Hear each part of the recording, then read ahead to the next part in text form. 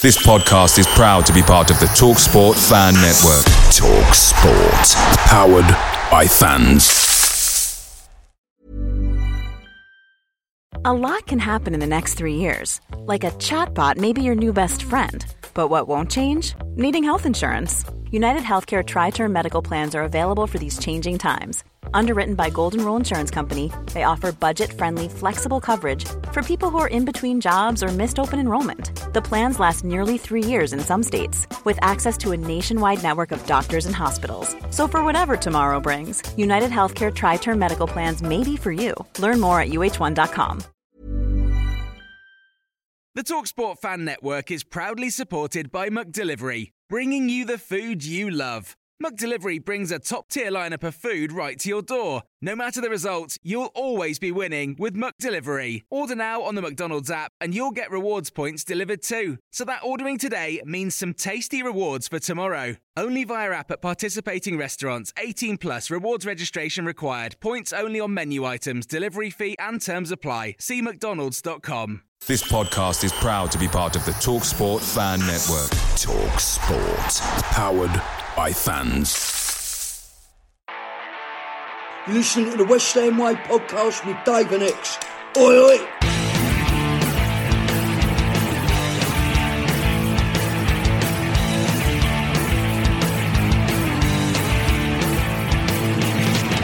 Hello and welcome to the West Ham Way podcast with myself, Dave Walker, an ex-WHU employee. This episode is a Christmas special, and to celebrate that, I have a chat with a season ticket holder that had a very special visit recently, and I give X a pretty random, pointless West Ham related quiz. Speaking of X, he gives us the latest before we end the show with questions from patrons of the West Ham Way.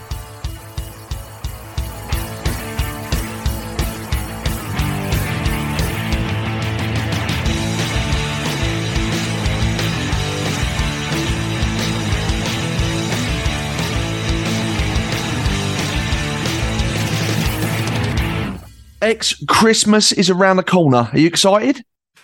Reasonably. I mean, I'm off to Austria and Slovakia tomorrow, so that's quite Slovakia as well. Yeah, there's apparently a bit of trivia for you, Dave. Apparently, Vienna and Bratislava, which is the capital of Slovakia, and Vienna is obviously the capital of Austria, are two of the closest capital cities in the world.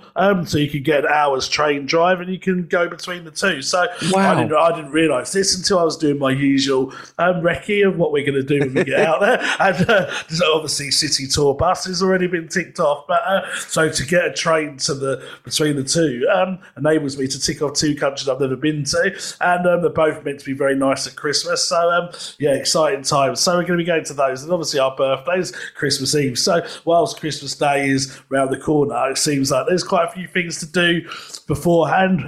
Christmas Day is always exciting. For being a dad, I think if I wasn't a dad, I wouldn't be too bothered about it. But being a dad does make it more of an extra edge. So yeah, I'd say reasonably excited. On a scale of 1 to 10, I'll say 7. Yeah, I mean, to be fair, I think from memory, you've always been a little bit kind of not overly fussed about Christmas, but you're quite right. Since kids have come along, it changes things a little bit. I'm an absolute sucker for Christmas. Absolute sucker. I absolutely love it. Fairy Light Dave is in full effect because obviously, you know, it's Christmas and Christmas wouldn't be Christmas without Fairy Light. So Fairy Light Dave is absolutely at the forefront. It's such a crap boxer's name, isn't it? Mate, I'm telling you, it sounds like the world's worst football hooligan, doesn't it? Yeah, it does. Fucking hell. Hold up, there's fucking Fairy Light Dave over there. Yeah. Don't make eye contact, for fuck's sake. It's on par with Johnny Flip-Flop, you know what I mean? Johnny Flip-Flop. Fucking hell. But mate, honestly, I absolutely love Christmas. I will say one thing though, it's bloody cold, isn't it? Yeah, it is. And to be fair, though, that's what Christmas should be. And it's actually a little bit of a shame that whilst I'm glad the ice and like borderline snow has gone for now, woke up this morning, it's all gone. It would have been nice on Christmas Day if there was a white coating over things, but I want to get to Austria first, so let me get there, let me get home, and then Christmas Eve, then it can come. Yeah, I'll tell you what, mate, it's so cold, right? I took dogs for a walk the other morning, and Louis had a shit, and it was so cold. I bent down with the little bag to pick the shit up, and the heat from the shit was lovely.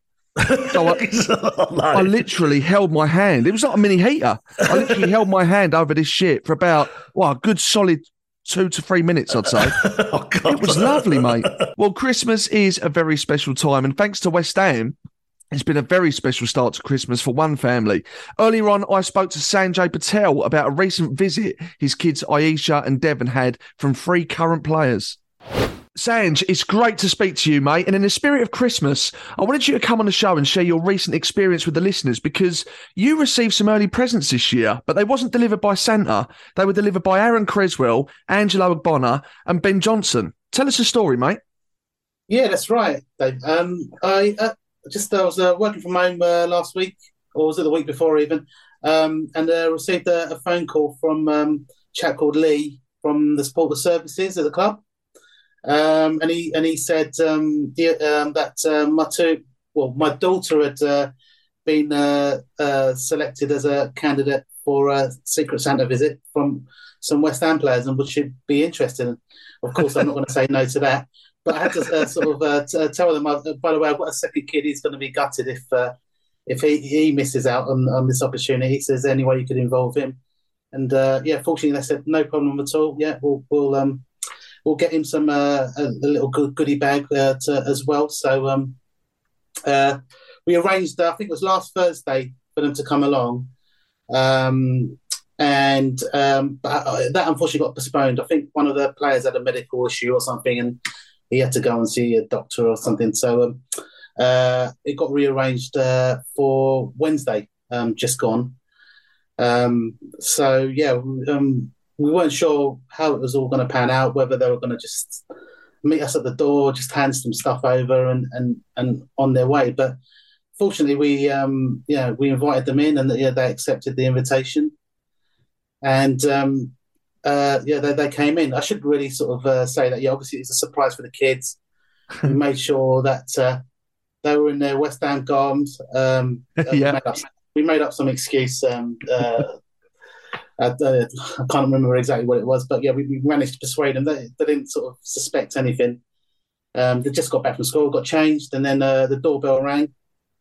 I was keeping an eye out the window. 2 people carriers just parked up outside our house. It was like the US president had arrived. It was a big entourage that sort of all piled out of them. So the kids opened the door once the doorbell rang, and absolutely gobsmacked. Fortunate enough to catch it on video as well. So that will be a lasting memory forever, really. Yeah, right. That is absolutely superb. So you obviously knew that they were coming. The kids didn't, which is absolutely magical. I see their reaction, and it is absolutely beautiful. Did you know which players were coming? Yeah, no, they did say. I think it was Aaron Cresswell who had the issue last week, and they did suggest perhaps would you want the 2 players to come instead? And I said, well, I'm happy to wait, because I think I've seen Aaron Cresswell on social media before, and he seems like a good laugh and quite chatty. So I thought, three's better than 2. So absolutely. I think it was definitely worth the wait. And what are players like to talk to? Really, really nice and friendly. Yeah, they were all lovely. Ben's a local lad, actually, so I'm in Woodford. I think Ben grew up in Chigwell. Right. So we had a bit of a chat about where he went to school, and they asked the kids where they went, and he was familiar with where they went to. So that was nice. Angelo was a little bit more quiet, a bit shy, but he wore the Santa hat, so he can't be that shy. But he was. We had a few nice words to say to him, and he replied back in the same fashion. And Aaron, we all know what Aaron's like. Very chatty, very bubbly. We spoke about the World Cup. They've all been following it. Just general chit chat, really. In the end, it's all a bit of a blur, really. Yeah, I can imagine. I mean, like I say, seeing the kids buzzing like they were was a real thing of beauty. But what were they like after the boys had gone? I bet you had a job getting them to sleep that night, didn't you, Sam? Oh, absolutely. Yeah. I think they still haven't come down, really. I bet. In particular, she's like buzzing. She's been showing all her friends at school. She's allowed to take a phone in. My son's not, so he's only sort of been able to sort of verbally tell his mates what's happened. So perhaps they've not sort of fully grasped the gravity of the whole thing. But my daughter's been showing it around to all her friends, and it's definitely basking in the sun at the moment. So she should be.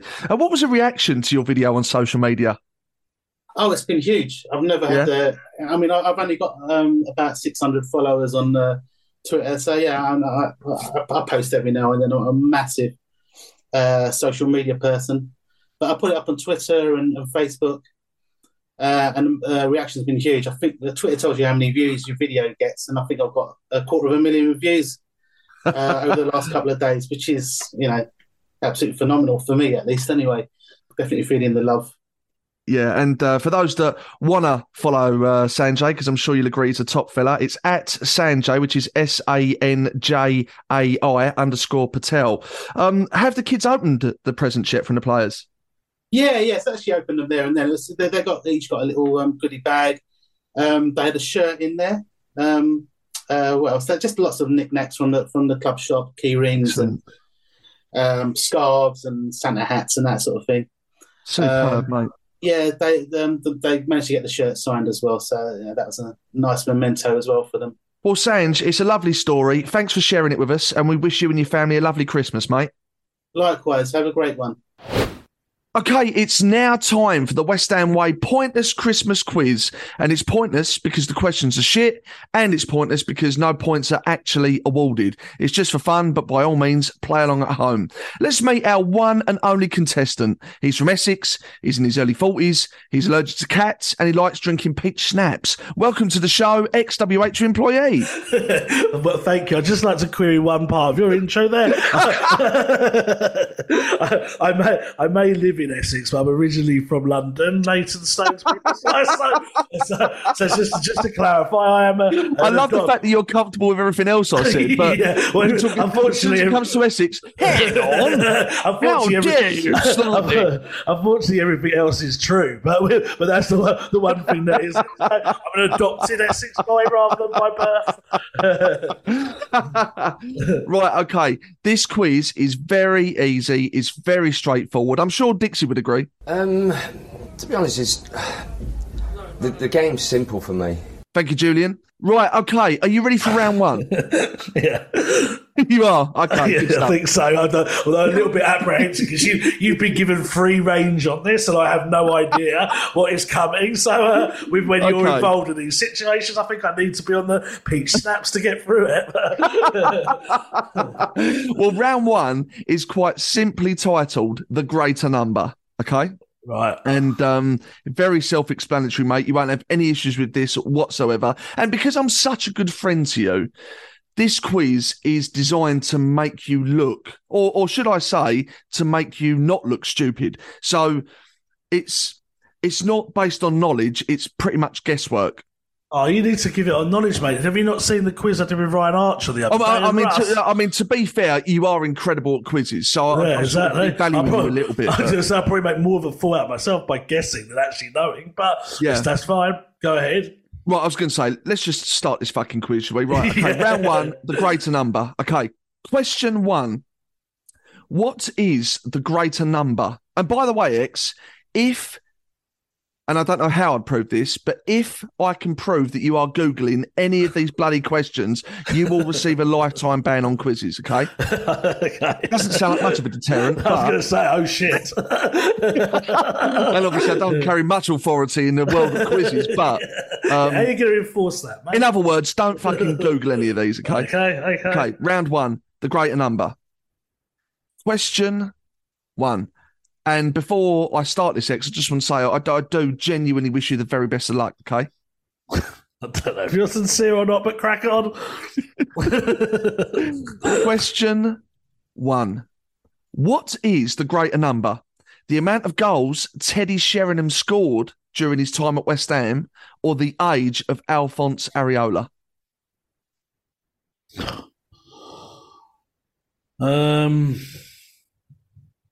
I actually can't think how old Areola is. He's what, must be 29? Yeah, 29, 30, definitely. Is this league goals or cup goals?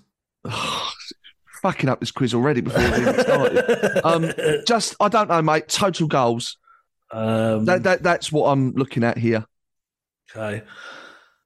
Teddy Sheringham was there for what, 2 seasons, 3 seasons? Last season he was a bit part player, scored a lot of goals in Championship for us. I'm going to go that he scored about 20 in the Championship, maybe 21, 22, something like that. Early 20s I'm going to go with. Then he would have got about 5, maybe. After that, I remember he scored against Blackburn in the Premier League. I can remember that game. And then he sort of got a bit old, as expected. So I'm going to go... I think the obvious answer is Sheringham, but my gut says it's Areola. Areola is older, so I think he's 29 or 30, which would be slightly more. So I'm going to go with Areola being the bigger number, his age being greater. Okay, so your answer, and I'm going to lock it in X, is Areola. He's older than the amount of goals that Teddy Sheringham scored, yeah.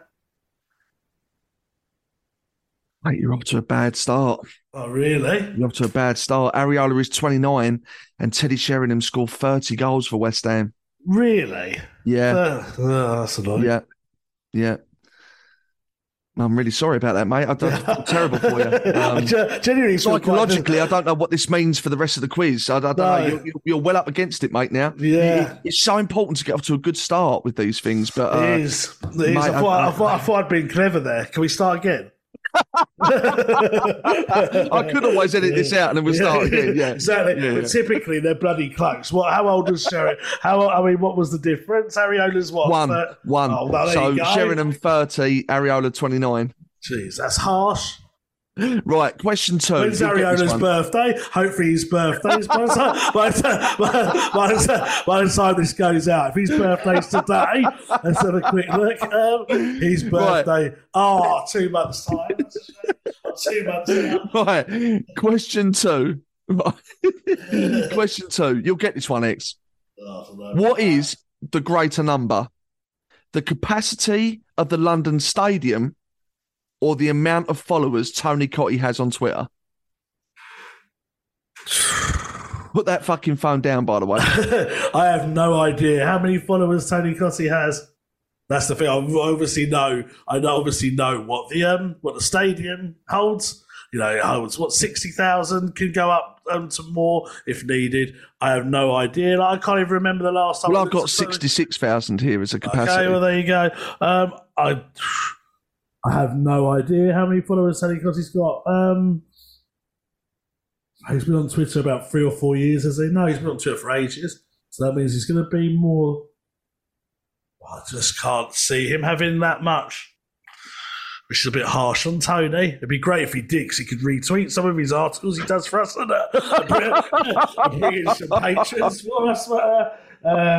As I've asked many a time.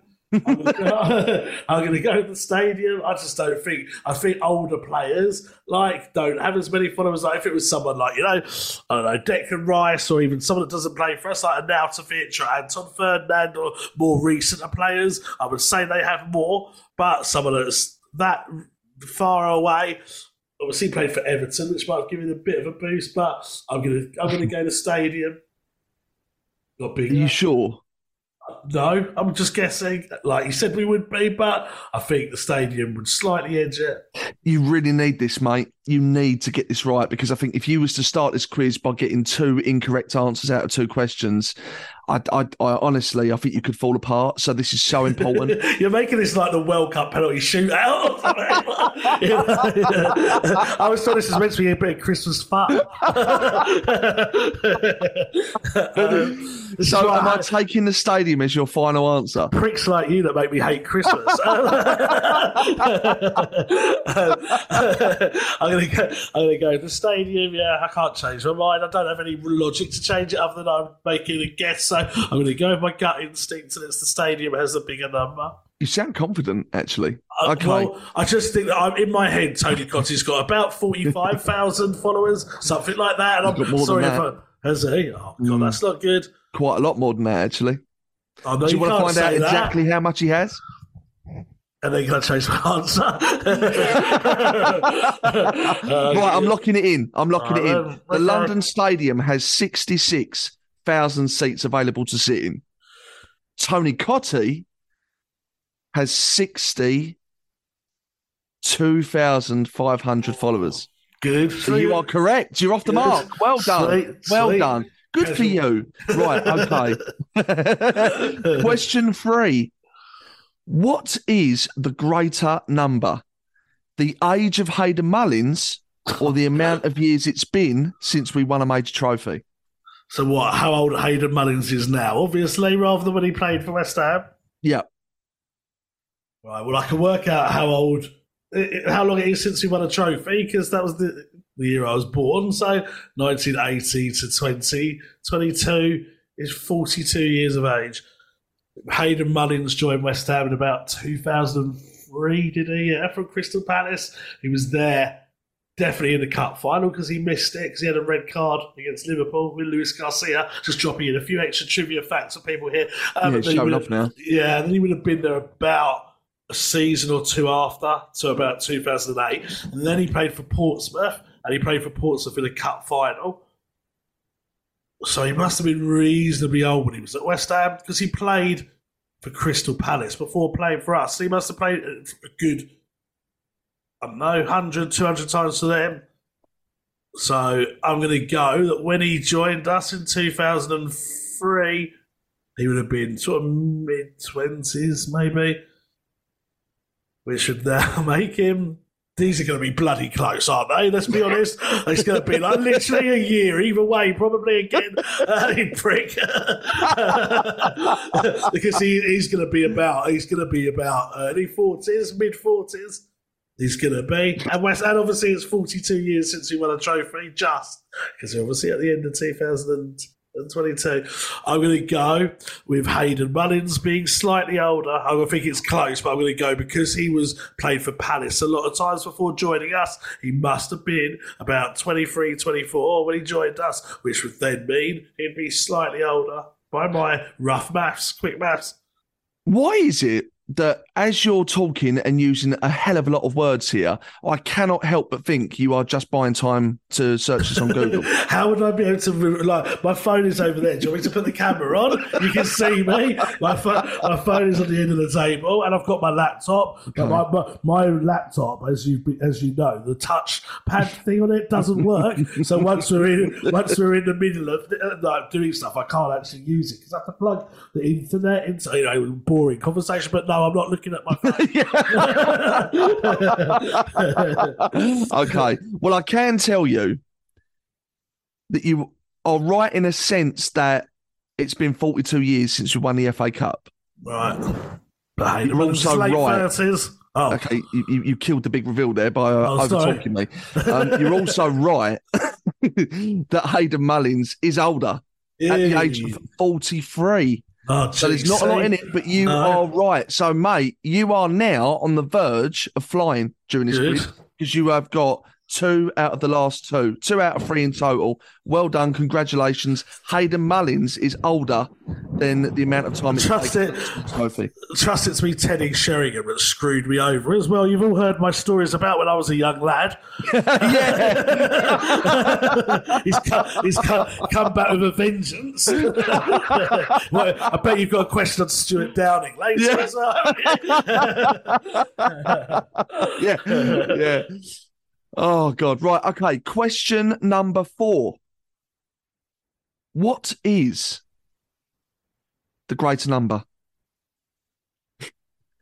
The amount of League Cup appearances by Frank Lampard Sr. Oh, fucking hell. I have no clue how many that is. Or the amount of League Cup appearances by Phil Parkes. Oh, for fuck's sake. I have absolutely no idea. All I know, the only logic I can go on. See, this is the thing, because this is like, obviously, feels like it's a trick quiz. The logical answer is Frank Lampard because he played more games than Phil Parkes. Because still played a lot, though, X. I know, but Frank Lampard is our second highest appearance holder behind Billy Bonds. So logically, it'd be him. The 1981 Cup final was the League Cup final. From memory, Ray Stewart. Frank Lampard was definitely, was he actually? I'm pretty sure Phil Parkes and Frank Lampard played in that, so they would have got far then. I have no idea, but by logic, but then I feel like you're tricking me. I feel like this is a trick quiz.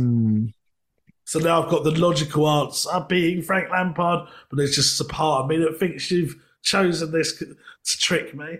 And then it'd be too obvious to be Frank Lampard. That is the dilemma. Yeah. And there's no way I can fucking Google that, even if I wanted to. What way do you go? Yeah. Are you a prick or are you? That's basically what this comes down to. Oh, God, I'm so torn because literally I think the answer is Frank Lampard, but there's part of me like on my ear saying it's Dave. Dave's written the question. That's too obvious.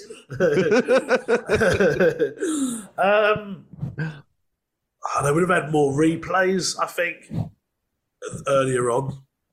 Oh, fuck it. The obvious answer is Frank Lampard, so I'm going to go Frank Lampard. Oh, are you sure?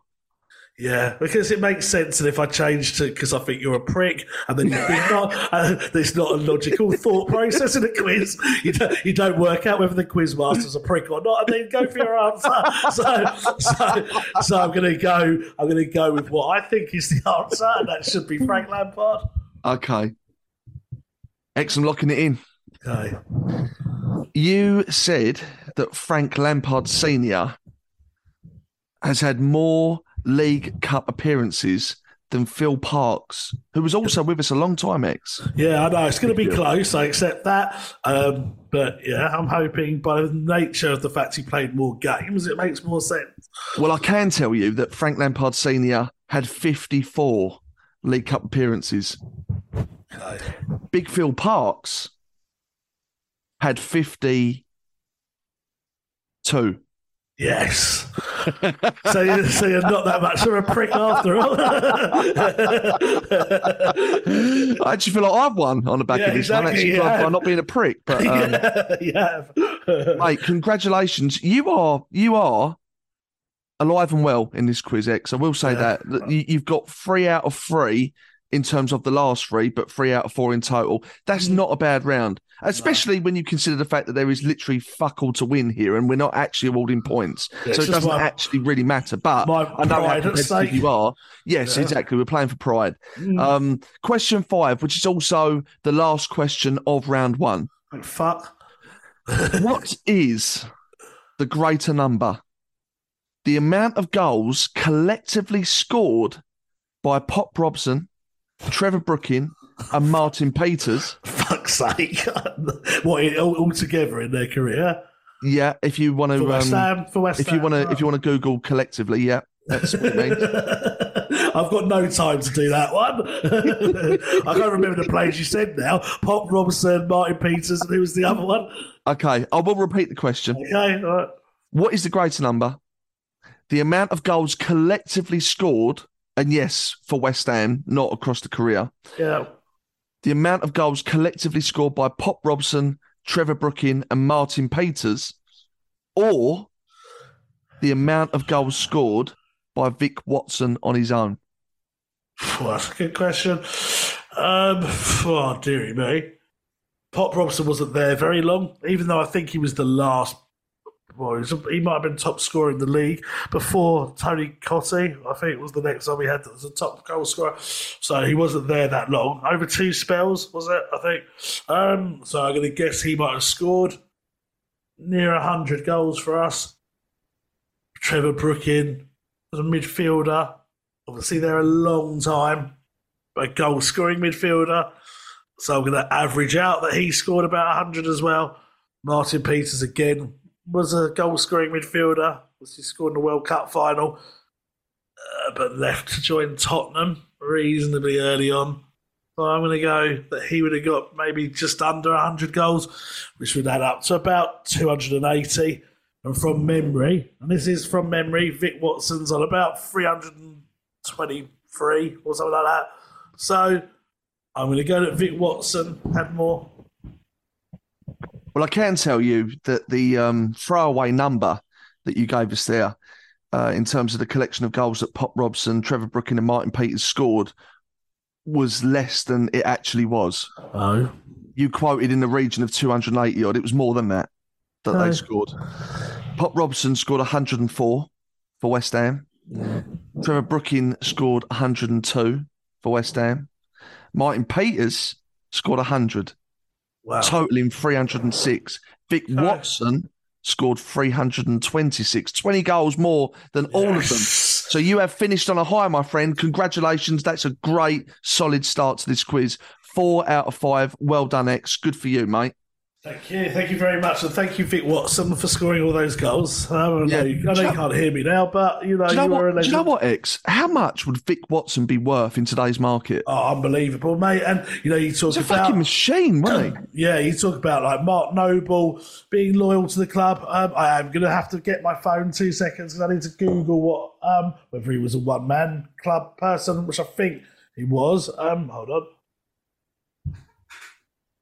Right, I've got it. I think he was at West Ham. I think he might have played for someone else for like a couple of games, but for West Ham, he was there. You'd have to be to score that many goals, wouldn't you? But he was there for absolutely ages. Where is he? Wikipedia. It's worth knowing because I don't think he gets the press that he should do. He played one season for Southampton, but so for West Ham, this is obviously the league, because you said more goals when you read that out. But in the league, he scored 400. He played 462 games. Scored 298 goals. Unreal, wasn't it? Unbelievable. Then he played for England. He scored 4 goals in 5 games. That makes you think how good were the other forwards. You know, he can't really do much more, can he? To be fair,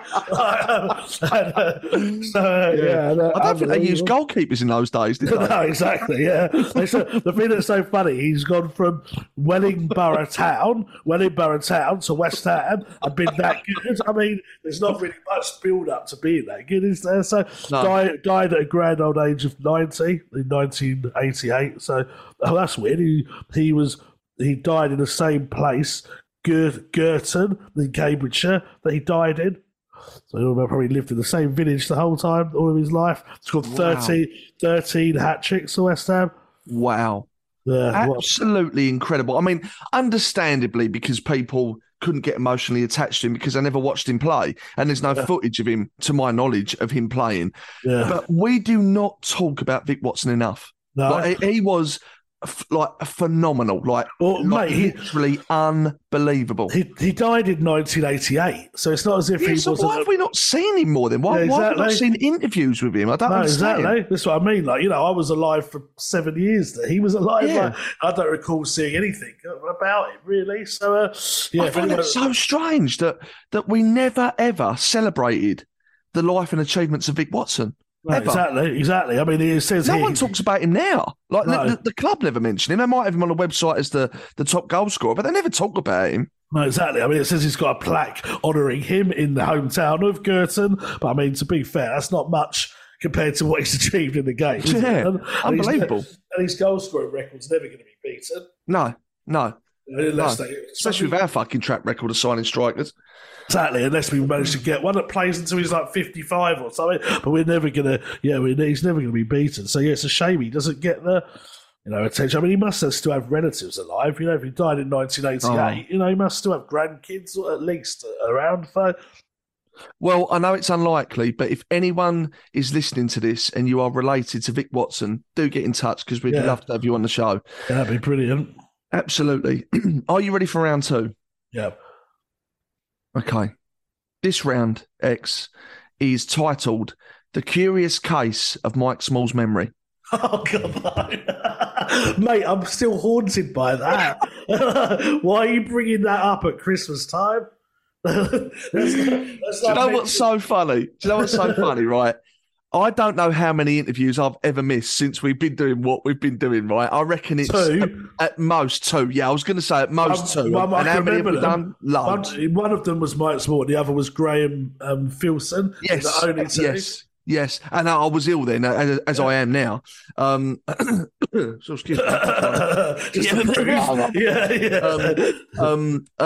But do you know what makes me laugh? You talk about You talk about how lucky you think I am, the fact that I'm blessed with luck. Yeah. The fact that one of the two I've missed out of the hundreds we've done is with Mike Small, which, to be honest, whilst I was doing this, I was forced to listen to this interview again. God. Mate, I felt so bad for you. Honestly, I felt so... And it's so funny that you literally do claim that I'm the luckiest man on the earth. Yeah. And this is the one that I missed.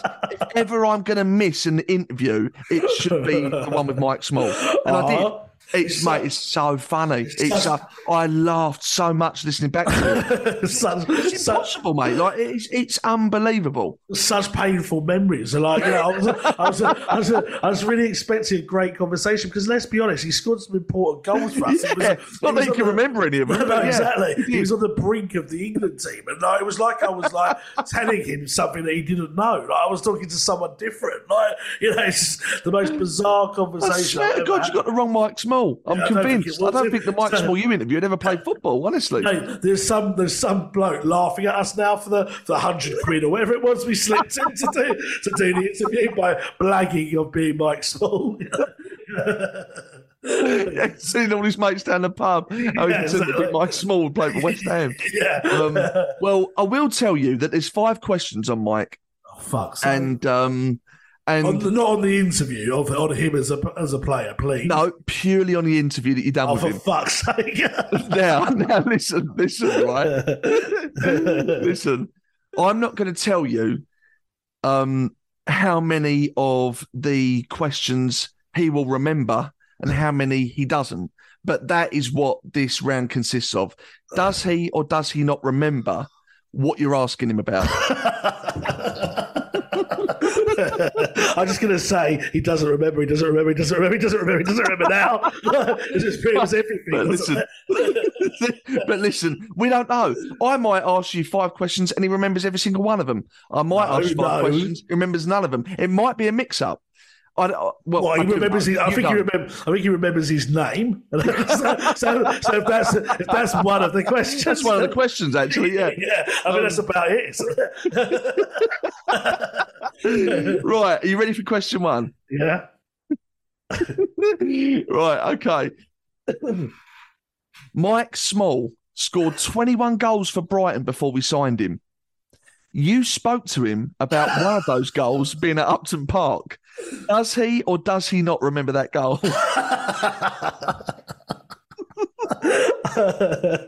Oh, God. I literally have no idea. I'm just trying to play it back in my mind. What he said? Yeah.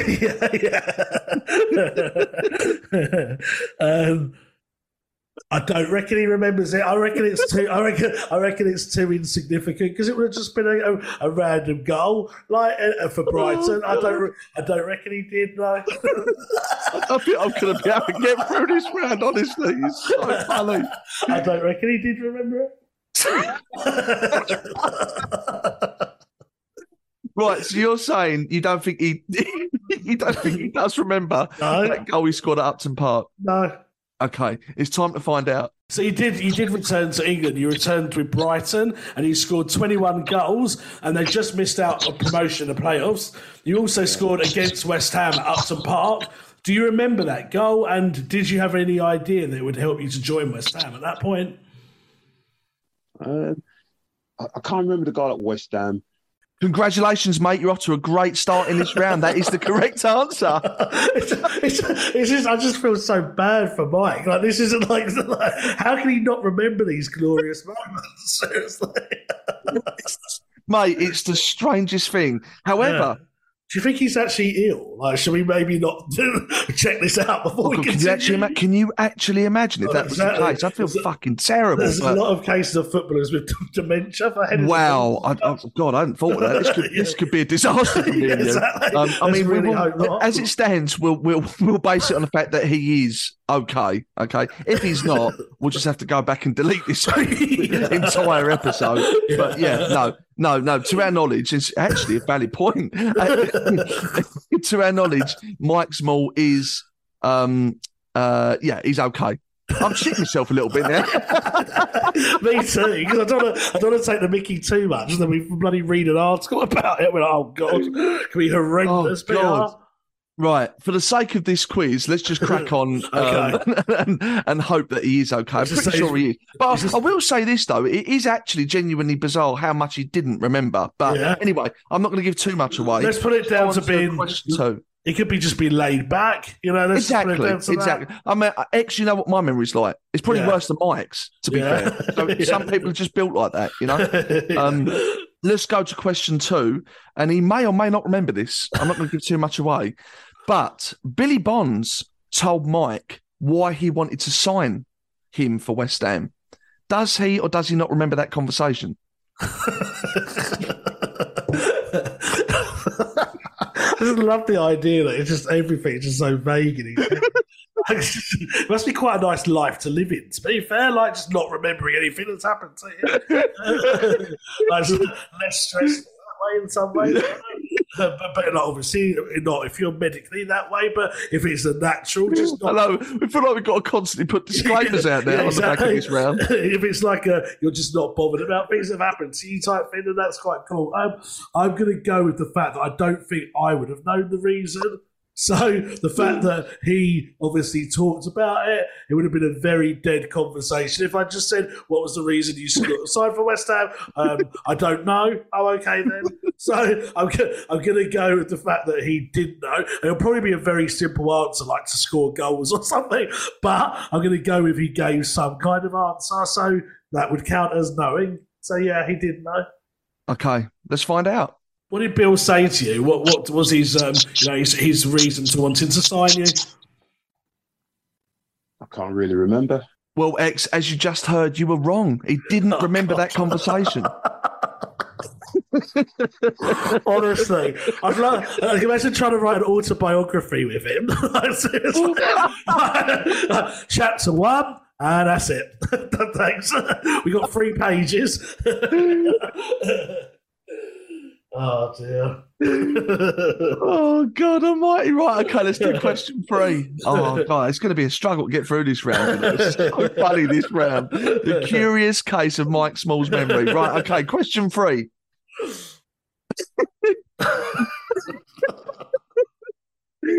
You asked Mike. Oh, God, I've got the giggles now. Oh, God, right, okay. You asked Mike about his home debut for West Ham, which, ironically, was against his former club, Luton. Does he or does he not remember that game? No, that's too specific. Like the fact that it was against a club, Luton, and I think by now he'd been at other clubs since Luton. He'd played in like Holland, I think, and Greece maybe, and for Brighton. So by then, Luton's way down in the order of chapters in his head. So I'm going to go with the fact that he didn't remember that because it'd have been too far in the past. Oh, you don't think he did remember that one? No. Oh, now that you've said it like that, that makes it actually change my answer. Well, I will give you the option of changing your answer, but the next one you give me, I will lock in. So think about this. Does he or does he not remember his debut for West Ham, which also, ironically, was against his former club, Luton? Is it the fact he remembers that it was against Luton, or is it the fact he remembers his debut? Both. So he has to acknowledge. No. It just, he remembers his debut. Let's go with debut. Okay, it just so happens that Luton was the club. But the Luton thing wasn't significant in his mind. Like, who knows what's going on? He didn't say like, oh yeah, I remember it was against Luton, my first club.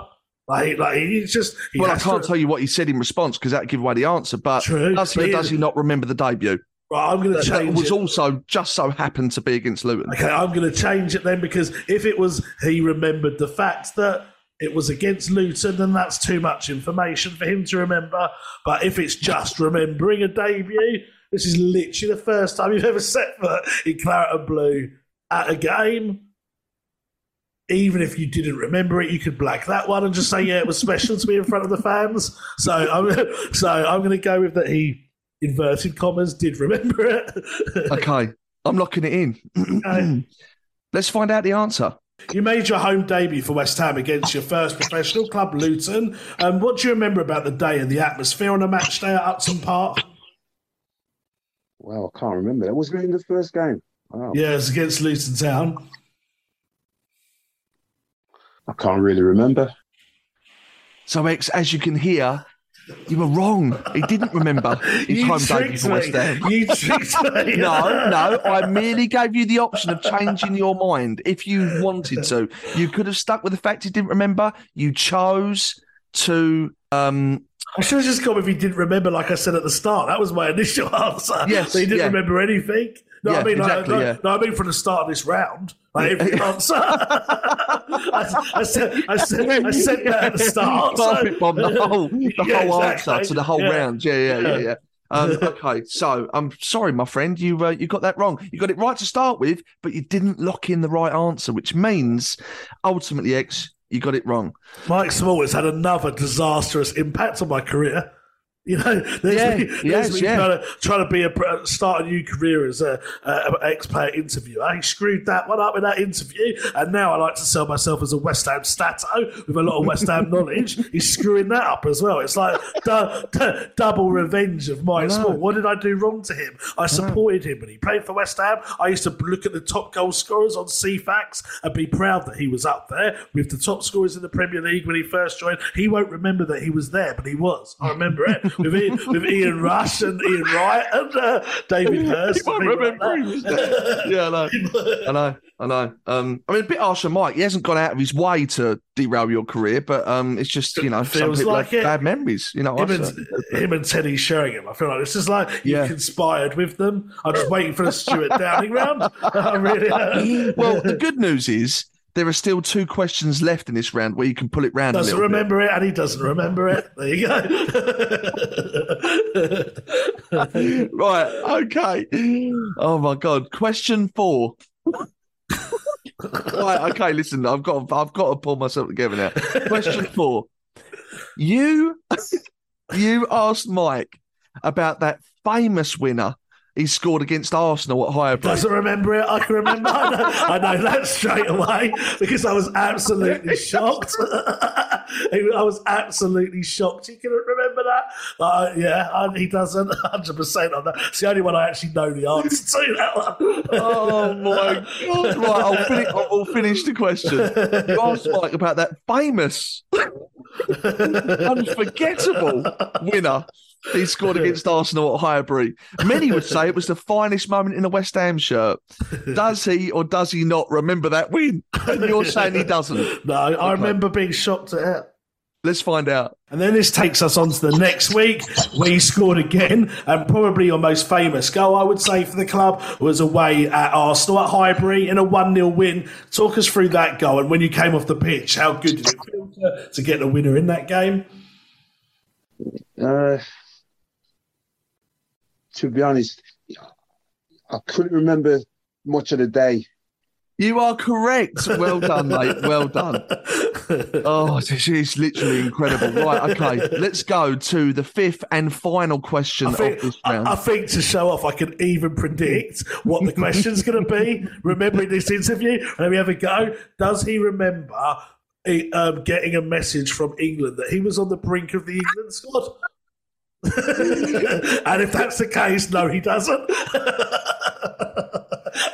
And I've not seen these questions before. I just remember that from the interview. What? It's actually not the next question. Oh, okay, but I did listen to that question in the interview in the run up to this, and he was a bit 50-50 on it. He was like, I think I got a letter. I think I got a letter, but I don't really know what happened. And he was a bit all over the place with it, to be honest. But he's only England caught up. Yeah, I think I got a letter. I can't really remember. I'm not really bothered, to be fair. It's as if he planned to go to Tesco on fucking Thursday. This is an England call up, for Christ's sake. How do you not know? Exactly.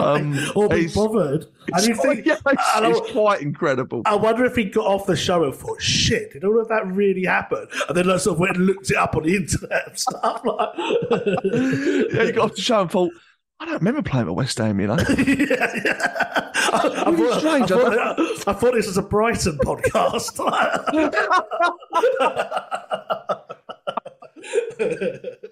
Oh God! Right, let's get the fifth and final question out of the way.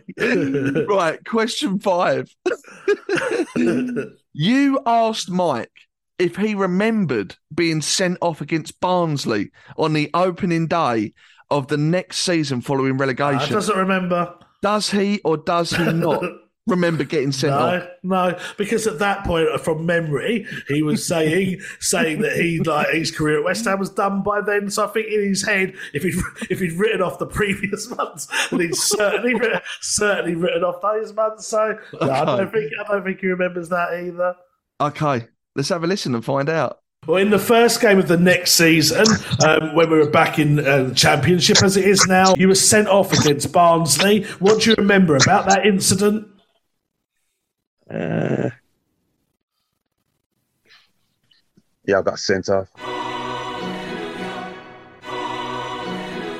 Why does he remember that and not remember scoring against Arsenal? For fuck's sake. I mean, it's not the most convincing answer. I mean, you could argue that he says he remembers it, but at that point in the interview, he sort of almost has to say that he remembers it. This is what I mean. Because there's so much he didn't remember in the run-up to that question. This is what I mean. We almost need like a lie detector on his answers here because I reckon at that point he was just, oh my God, I just have to say I remember these things. And I reckon I could have thrown in anything. Like, do you know when Alex Ferguson signed you on loan to play for Manchester United with Cantona? You know, how did that go? I reckon he would have gone along with it. Yeah. Do you remember when I lent you that 500 quid, Mike? Any chance of getting that back? Yeah, exactly. Right, okay. Let's go on to round 3. Now, this round doesn't have a name as such, because, to be honest, I lost all creativity at this point. So we'll just say that this round is in relation to podcasts that we've done. Actually, to be more specific, interviews that we have done. Okay? So call this round what you like, but that is the theme. Let's go to question 1 of this round. You ready? Yeah. Which ex-player did we interview that has been the only ex-player to insist on our cameras being switched on? Because in his words, he wants to see who he's talking to. Oh, I can remember this. Oh, I remember this happening. I'm finding it really weird. So this is about a year ago. Yeah, and no multiple choice on this. You either know it or you don't. Oh, this is about a year ago. Yeah, there or thereabouts, yeah, I'd say. There's a couple of names that are in my head. Okay. Can you share those, or you want to keep them to yourself for now? Robbie Slater, but we did that very early in the morning because he was in Australia. Yeah, and I remember he was walking around a campus. You know, that was so weird. We basically spent an hour and a half looking at Robbie Slater's nostrils, didn't we? Yeah, exactly. As he walked around some really like Australian camp that he was on or something. So there's that. It makes you think, because I remember thinking, God, this guy's going to be hard work, but he was actually quite a nice guy at the end. Nobby Solano, but then I seem to think but he was in his lounge, sitting in his shorts and stuff. You know what? I can't remember. I'll know it once you've said it. Yeah, it's going to be. You will know it once I've said it. It's one of them, isn't it? Can I have a clue about his career or something? No, I don't think so, mate. Because I think as soon as I give you an inkling, you'll guess it. And I don't want to be harsh, and I don't want to take this quiz too seriously, but I think he was one of them. I think he was foreign. It depends what your definition of foreign is. That's a little clue. Okay, so that makes him... It is a little clue as well, by the way, but... That makes him British, I would say. I think you are right to assume that, yeah. Okay, so that means he's either Welsh or Scottish or Northern Irish. I'm not giving you anything more, though, mate, because to be honest, that clue alone really should give it to you. I'm not giving you nothing else. Oh, God. I was going to say Joe O'Brien, but he's Irish. Yeah. That's not British. Oh, do you know what? I don't. For the benefit of the listeners, they're just going to hear me going. I think I'm just going to give up. But it's going to absolutely. Carl Fletcher. There you go. He's Welsh. He's a midfielder. I'll tell you what, mate. You'll kick yourself. You will kick yourself. The answer, and I'm going to lock in Carl Fletcher as your answer. Okay. But the actual answer is Ray Stewart. Was it Ray Stewart? Yeah, that makes sense now. Yeah, because he's quite feisty, isn't he? And negotiations to get him on a show always quite protracted. So that does make sense now. Actually, yeah. Okay. Now the next question 2. Unfortunately, but he's already met us as well, so it's not like he hadn't met us before that interview. Not like we were complete strangers. Unless he had a bit of a Mike Small syndrome that day. Yeah, I don't know, but maybe. Yeah, no, that is a bit strange. Like that. Yeah. Okay, question 2. Question 2. Ironically, because you did mention him a couple of times there. Question 2 is Robbie Slater. Used to car share with 2 other players. Oh, God. Because they all lived in the same area. Who were they? Now, you're going to say I'm unbelievably harsh and unfair here, X, but I can't give you multiple choice. No, I think, from memory, one of them was Marco Boogers. Wasn't he the one that told us stories about how he just used to sit there and was moody and didn't really say anything? Well, I will say this. You're going to think I'm being absolutely despicable now, by the way. But you're only going to be given this as a correct answer if you can give me both players. We're not awarding a point for one and a point for the other. You either know it or you don't. I will tell you this: you're right with one of them. Marco Boogers was one of them. Okay. Who was the other player? No, and if you don't know it, you don't get the point. The obvious thing for me to say would be Stan Lazaridis as another Australian at the time. I think their careers crossed over. Martin Allen is knocking around in my head, but I think he would have been too far out. I'm going to go with Stan Lazaridis and Marco Boogers.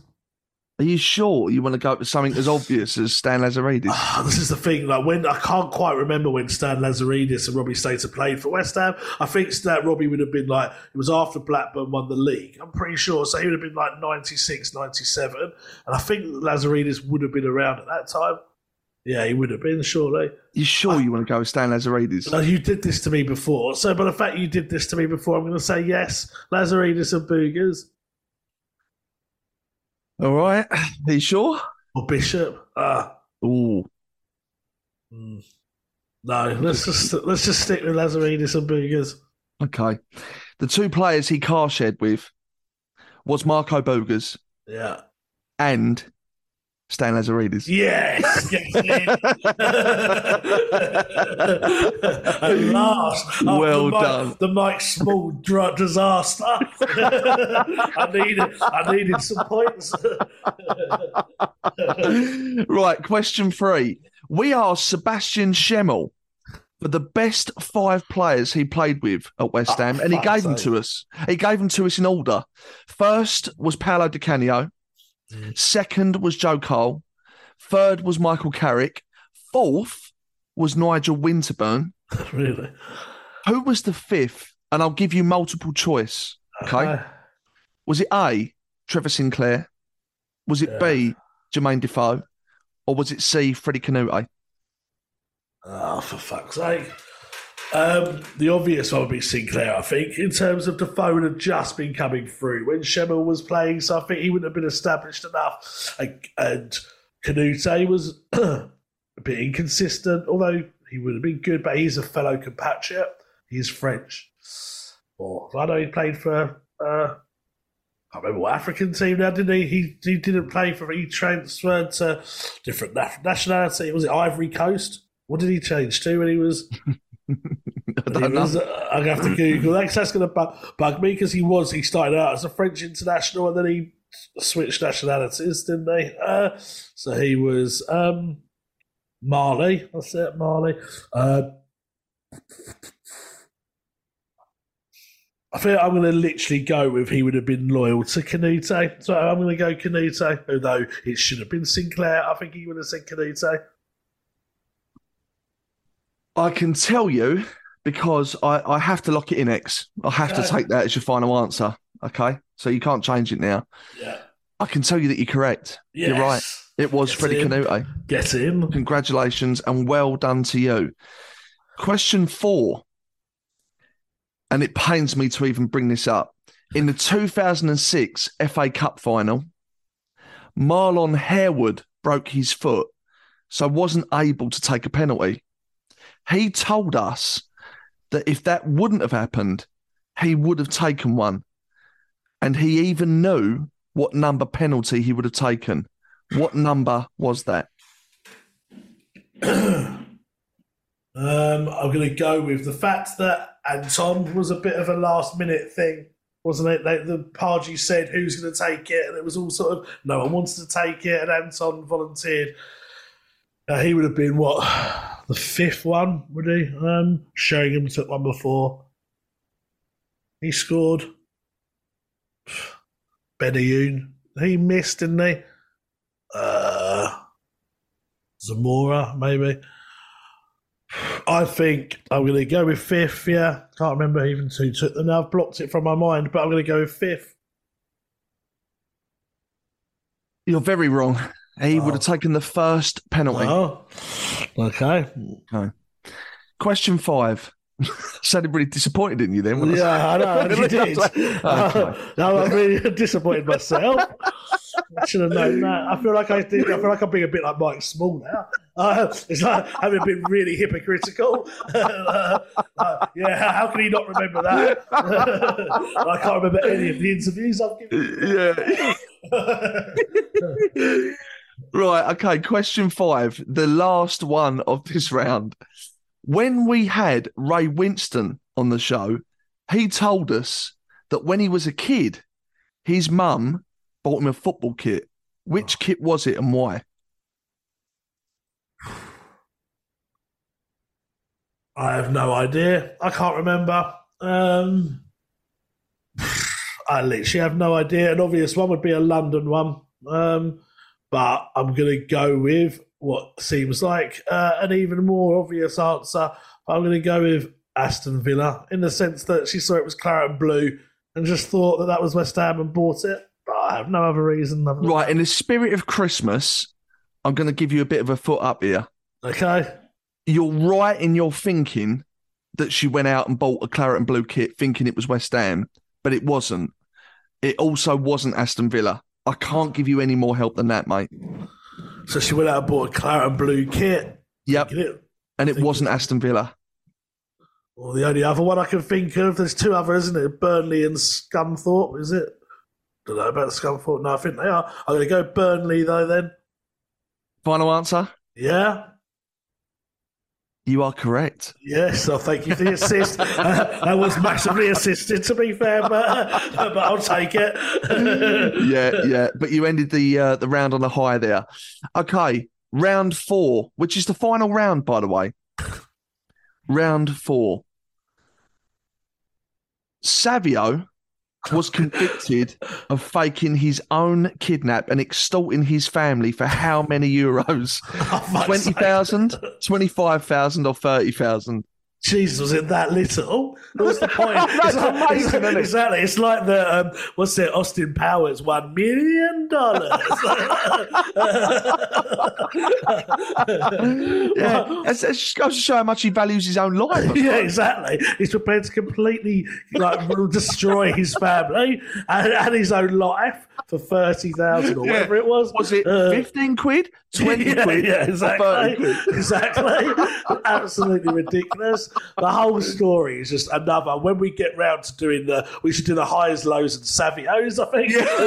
Yeah. When we get around to doing that chapter, then he's got to feature 100% because the whole thing is absolutely ridiculous. I have no idea. What were the figures again? Sorry. So, did he try and extort his family for 20,000 euros, 25,000 euros, or 30,000 euros? Many of us have those stubborn pounds that seem impossible to lose, no matter how good we eat or how hard we work out. My solution is PlushCare. PlushCare is a leading telehealth provider with doctors who are there for you day and night to partner with you in your weight loss journey. They can prescribe FDA-approved weight loss medications like Wegovy and Zepbound for those who qualify. Plus, they accept most insurance plans. To get started, visit plushcare.com/weightloss. That's plushcare.com/weightloss.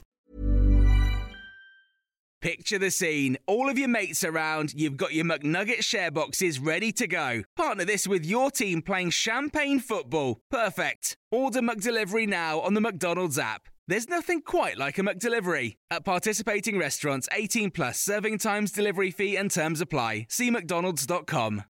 We'd like to think 30 because it's the highest value, but for comedy reasons, I'm kind of thinking it might not be. 20,000 just seems ridiculous. He probably earned as much as that in a week, like when he was a footballer. So I'm going to go down the middle, pure guess, because I have no idea. Go down the middle with 25. Are you sure you want to go with 25?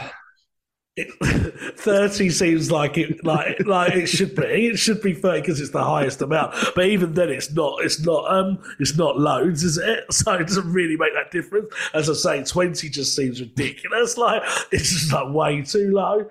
So I'm going to go with 25 just because it's the middle number. And when I tend to get three options, I usually, unless I have an inkling, opt for the middle one. So, well, I can tell you that it's not 20,000.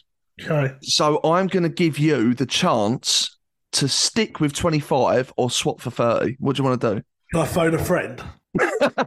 Hold on a minute.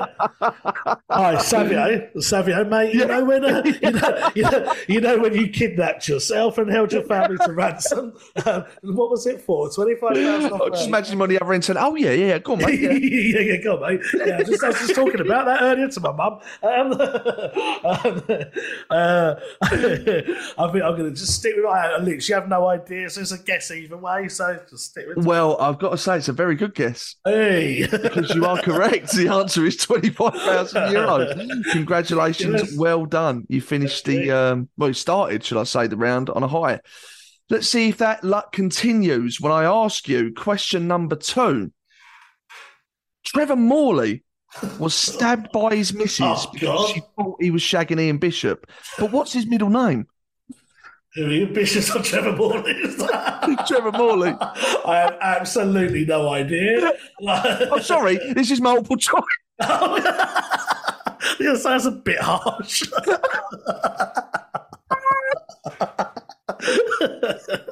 How would I know? Unless it's my own name, and I can't give that away on the show. It's not going to be X, is it?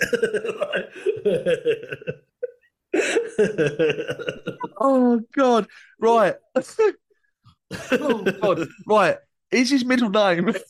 I love the relevance of him getting stabbed as well. Right? Yeah. Context with what's his middle name. That's going to make me think, oh, yeah, because he's been stabbed. Williams often gets stabbed. Yeah, I'm going to go with that. Well, funny enough, is it William? Oh, really? Oh, come on, get up, could you? Is it William, David, or Michael? I really hope it isn't William now because it's going to look like I googled that. I swear that was a pure guess. Fucking hell, that's unbelievable. Exactly. I really hope it isn't. Oh, William. God. Is it William, David, or Michael? You know, part of me thinks it is William now, just for like a divine intervention or something. But then it would look like I Googled it. I swear to God, I did not Google that. I just picked that name out of the hat. David and Michael. David would be significant because of you. Michael, I don't know, Michael sounds a little bit, although William's quite posh. Dave. Especially Dave, Terry, George Walker. Love a roast in a boat at Brexit. Fucking Dave, Terry, George Walker. I always love filling in your passport details on the way. It always brings a smile to my face. Especially with your convict photo as well.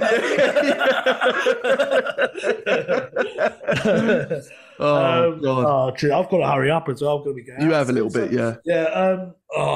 Let me just say it. So, Trevor William Morley, Trevor David Morley, Trevor Michael Morley. Do you know what? I literally am going to look like I Googled this, but I swear to God I didn't. William sounds better. Trevor William Morley, Trevor David Morley, Trevor Michael Morley. Michael Morley's too many M's, so I'm gonna rule that one out. so it's between David and. Part of me thinks you would have chosen David because it's your name, but then you don't like being called David. So no, I hate it. I don't think you would have wanted to draw attention to it. Yeah, so I think with all that, I'm going to think. Hell, mate, it's not as if I've got a third nipple. It's only a nut. I remember once I called you David when we first. This is when I can still sticks in my head. When we first got to know each other, I made a joke and said something like, "So how are you, David?" And you went, "Just for the record, X, I don't like being called David." A bit of a vibe killer, that one. Yeah, Wasn't exactly. It? I was like, "Oh, jeez, I was only joking."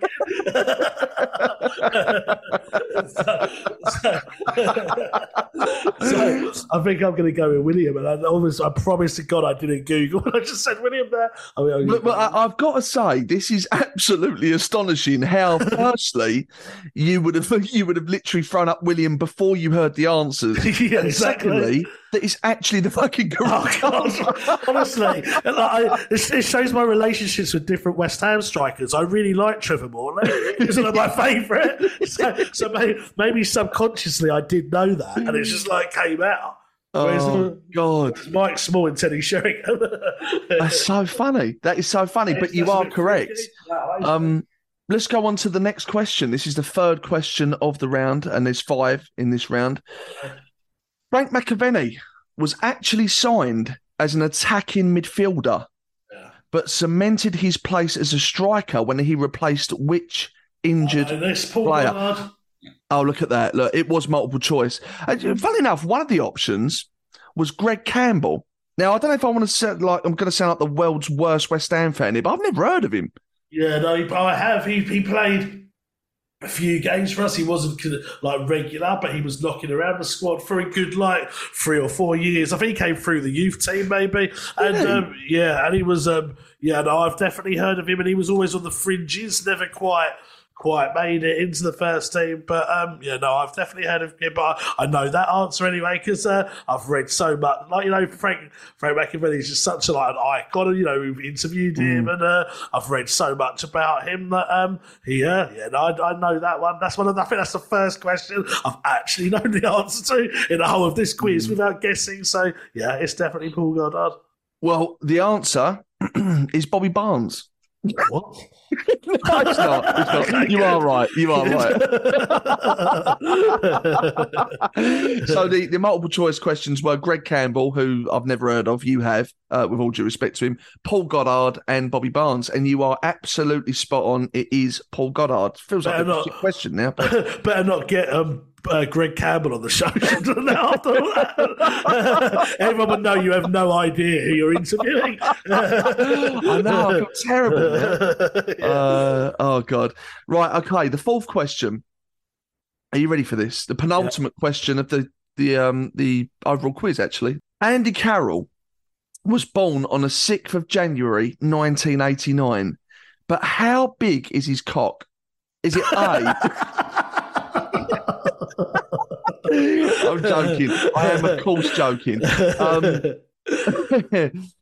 In 2007, who did he score his first senior goal against? Right? Now, multiple choice. Did he play for West Ham then? No. I don't think so. How the fuck is No, multiple choice. You're not really supposed to know this. It's a guess. Really. I was just saying. You've got more chance of guessing how big his cock is. Yeah, I think I have. Can we go back to that question? Right. I know lots of things about lots of players. Is it A, and we're talking about clubs now, not the size of the cock. Is it A, did he score his first senior goal against Barcelona? Oh, jeez. Is it B, Juventus? Wow. Or is it C, Bayern Munich? Wow. That's pretty impressive, whoever it was against. Isn't it? Yeah. I don't know what capacity, whether it must have been, I'm assuming it had been a friendly, but he did score against one of those clubs, yeah. Right, who was it? Sorry. I was too wowed at the size of the clubs. I know. Bayern Munich, Juventus, and who was the other one? Oh God, I'm so immature. Honestly, when you were literally just saying, I was so wowed by the size of his. I'm going back to the original. Question. Right, yeah. Right, is it A, Barcelona, B, Juventus, or C, Bayern Munich? I have literally no idea. I don't have a clue. Trying to think of any form of logic I can get from this, but when it's trying to remember who Newcastle played in 2007, there literally isn't any logic. The only two bits of logic that I can apply to this are that Newcastle play in black and white stripes, as do Juventus. But then I think the reason Juventus play in black and white is not to do with Newcastle, it's to do with Notts County. Yes, from memory. true. Yeah, so I'm trying to think if there's a link with Juventus, that they might have been playing them in a... Then it was a senior game, was it? It wasn't a friendly. I don't know. I mean, the question is his first senior goal. So make of that what you will. I don't know, if I'm honest. And also, it's the middle answer. And I said I always go down the middle when I don't know. Okay. The only link I can make, and it's pathetic, but it's the black and white thing. So in order, it almost seems like that's a story that would have happened for you to know about it or be able to find out about it. So I'm going to go with that, Juventus. You sure? No, but I can't apply logic to anything else, so yeah. Well, I can tell you that the logic you have applied to this question has worked in your favour. Yes. Because it was Juventus. Well Really? done, you. Well done, you. What was the significance of the game? What was it? I don't know. Don't know. Thanks for that. I have absolutely no idea. No, I don't know. But yeah, no, you're quite right in terms of breaking it down. I don't know. Yeah, don't know. Let's go to the final question. Right, okay. Final question of the quiz. Michail Antonio crashed his £210,000 Lamborghini into a South London front garden on Christmas Day, dressed as a snowman. I mean, it could literally only happen at West Ham. Highs, lows, and Antonio's now. And he still started in West Ham's Premier League defeat to which club? I can give you multiple choice on this if you don't know it. You want the names? So it's obviously a Boxing Day game. It would have been recently. Go on, yeah, give me the names. I'm not... Was it Crystal Palace, Arsenal, or Burnley? It would have been a Boxing Day game then. I'm trying to think who I can remember playing on Boxing Day. I seem to remember I went to Palace on a Boxing Day. Arsenal's obviously this year. I can't remember playing them on a Boxing Day unless it slipped my mind. Burnley sounds like the sort of game we would play on a Boxing Day, cold and miserable and boring. There's just something in my head that's saying Palace. That's the only one I got because I think I went to it with Vince and a few other people. So because of that, I'm going to go with that one, Palace. Although I always go for the middle. But in this case, I think I know it, so I'm going to go Palace. I mean, it would be such a shame if we ended this quiz with a wrong answer, wouldn't it? Don't do this. I can tell you that it wasn't Burnley. Hey. Do you want to swap Crystal Palace for Arsenal? And I'm asking you this as a friend.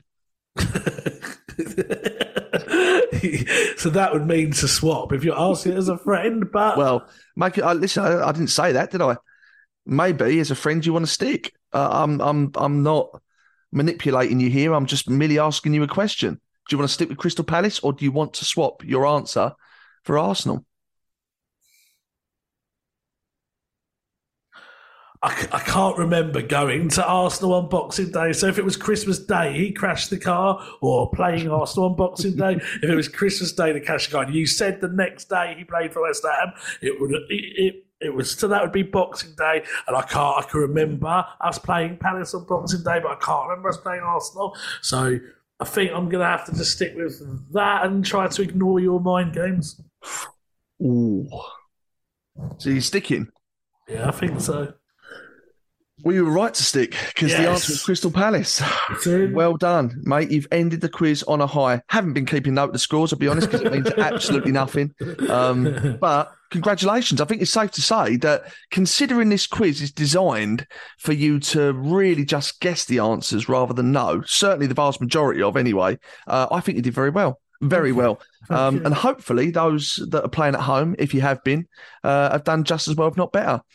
Right, it's time to get the latest news from X. But before we do, here's a special Christmas message from a current player.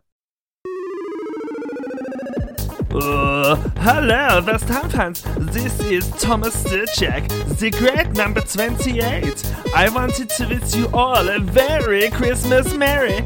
I am so sorry for my form over the last couple of years. I will try much harder in 2023. That is my New Year's revolution. And I will try and win the Hammer of the Year award. And in doing so, I will win your hearts again. And when I do that, there will be free potato salad for everybody! Happy holidays, everyone! And I look forward to seeing you all at the London Stadium soon. Come on, you irons, and dance Gattenswagen!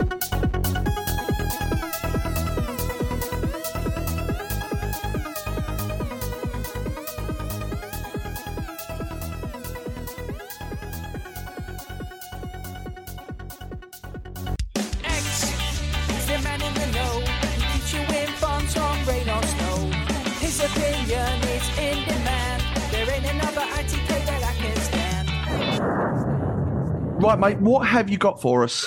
So, as you all might have seen already, but just for those that haven't, Luis Sal, the Brazilian centre-back, has now completed his move to West Ham, work permit permitting. They still need to get that. They're confident that they will. It's a little bit different with work permits now. It's actually, in some ways, easier to get work permits for non-European players than European players because of Brexit. So South American players, obviously particularly from the likes of Brazil and Argentina, you know, those famed for their players, you know, good, having a range of great players, they're now more appealing to clubs. Hence why Rob Newman did a scouting mission to Brazil and was out there for a prolonged period. He identified a number of players that were worth signing, and obviously Luis Sal was one, particularly as his contract was up on the 31st of January. So West Ham have been able to agree a deal for 3.5 years to bring the 20-year-old to the club till the summer of 2026. Now, he's seen as a bright prospect. There was a number of clubs that are interested in signing him, and we've managed to beat all of them. But it's been stressed to me numerous times since we started first reporting this in November, at the start of November, that he's for the academy. So he's a bit like, you know, like Cardozo was and Alves was. Now, whilst those aren't the best examples, because neither of them kicked on and had a career at West Ham and was sold quite quickly after, there is hopes. It's been said that this guy is a gamble. They've openly admitted it, but he's pretty much a free transfer.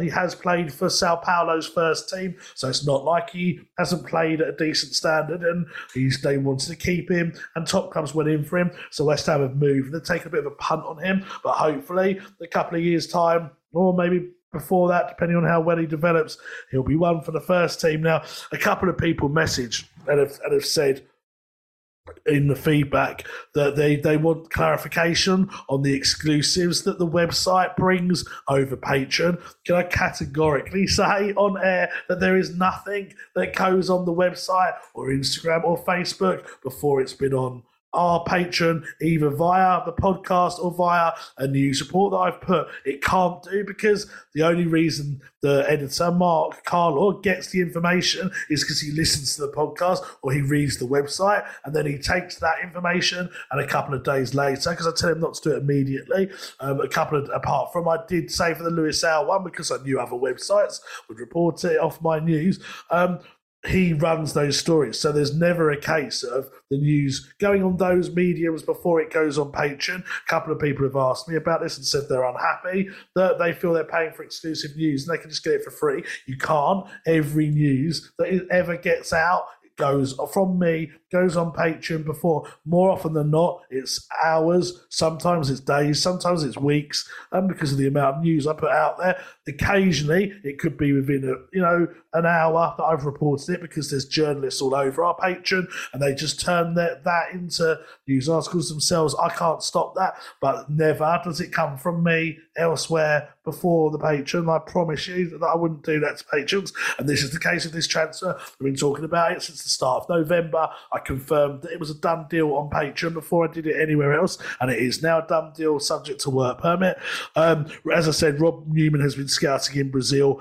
It was reported elsewhere that we were looking at a guy called Pablo Maia. Now, he is one of a few players on a big list of players' potential signings, but we haven't actually made a move for him. The report that linked him to us was too far in its sense that it said that we're really keen on signing him. He was one of a few that have been identified, and there has been no real talks with his club, which is Sao Paulo, the same as Luisao.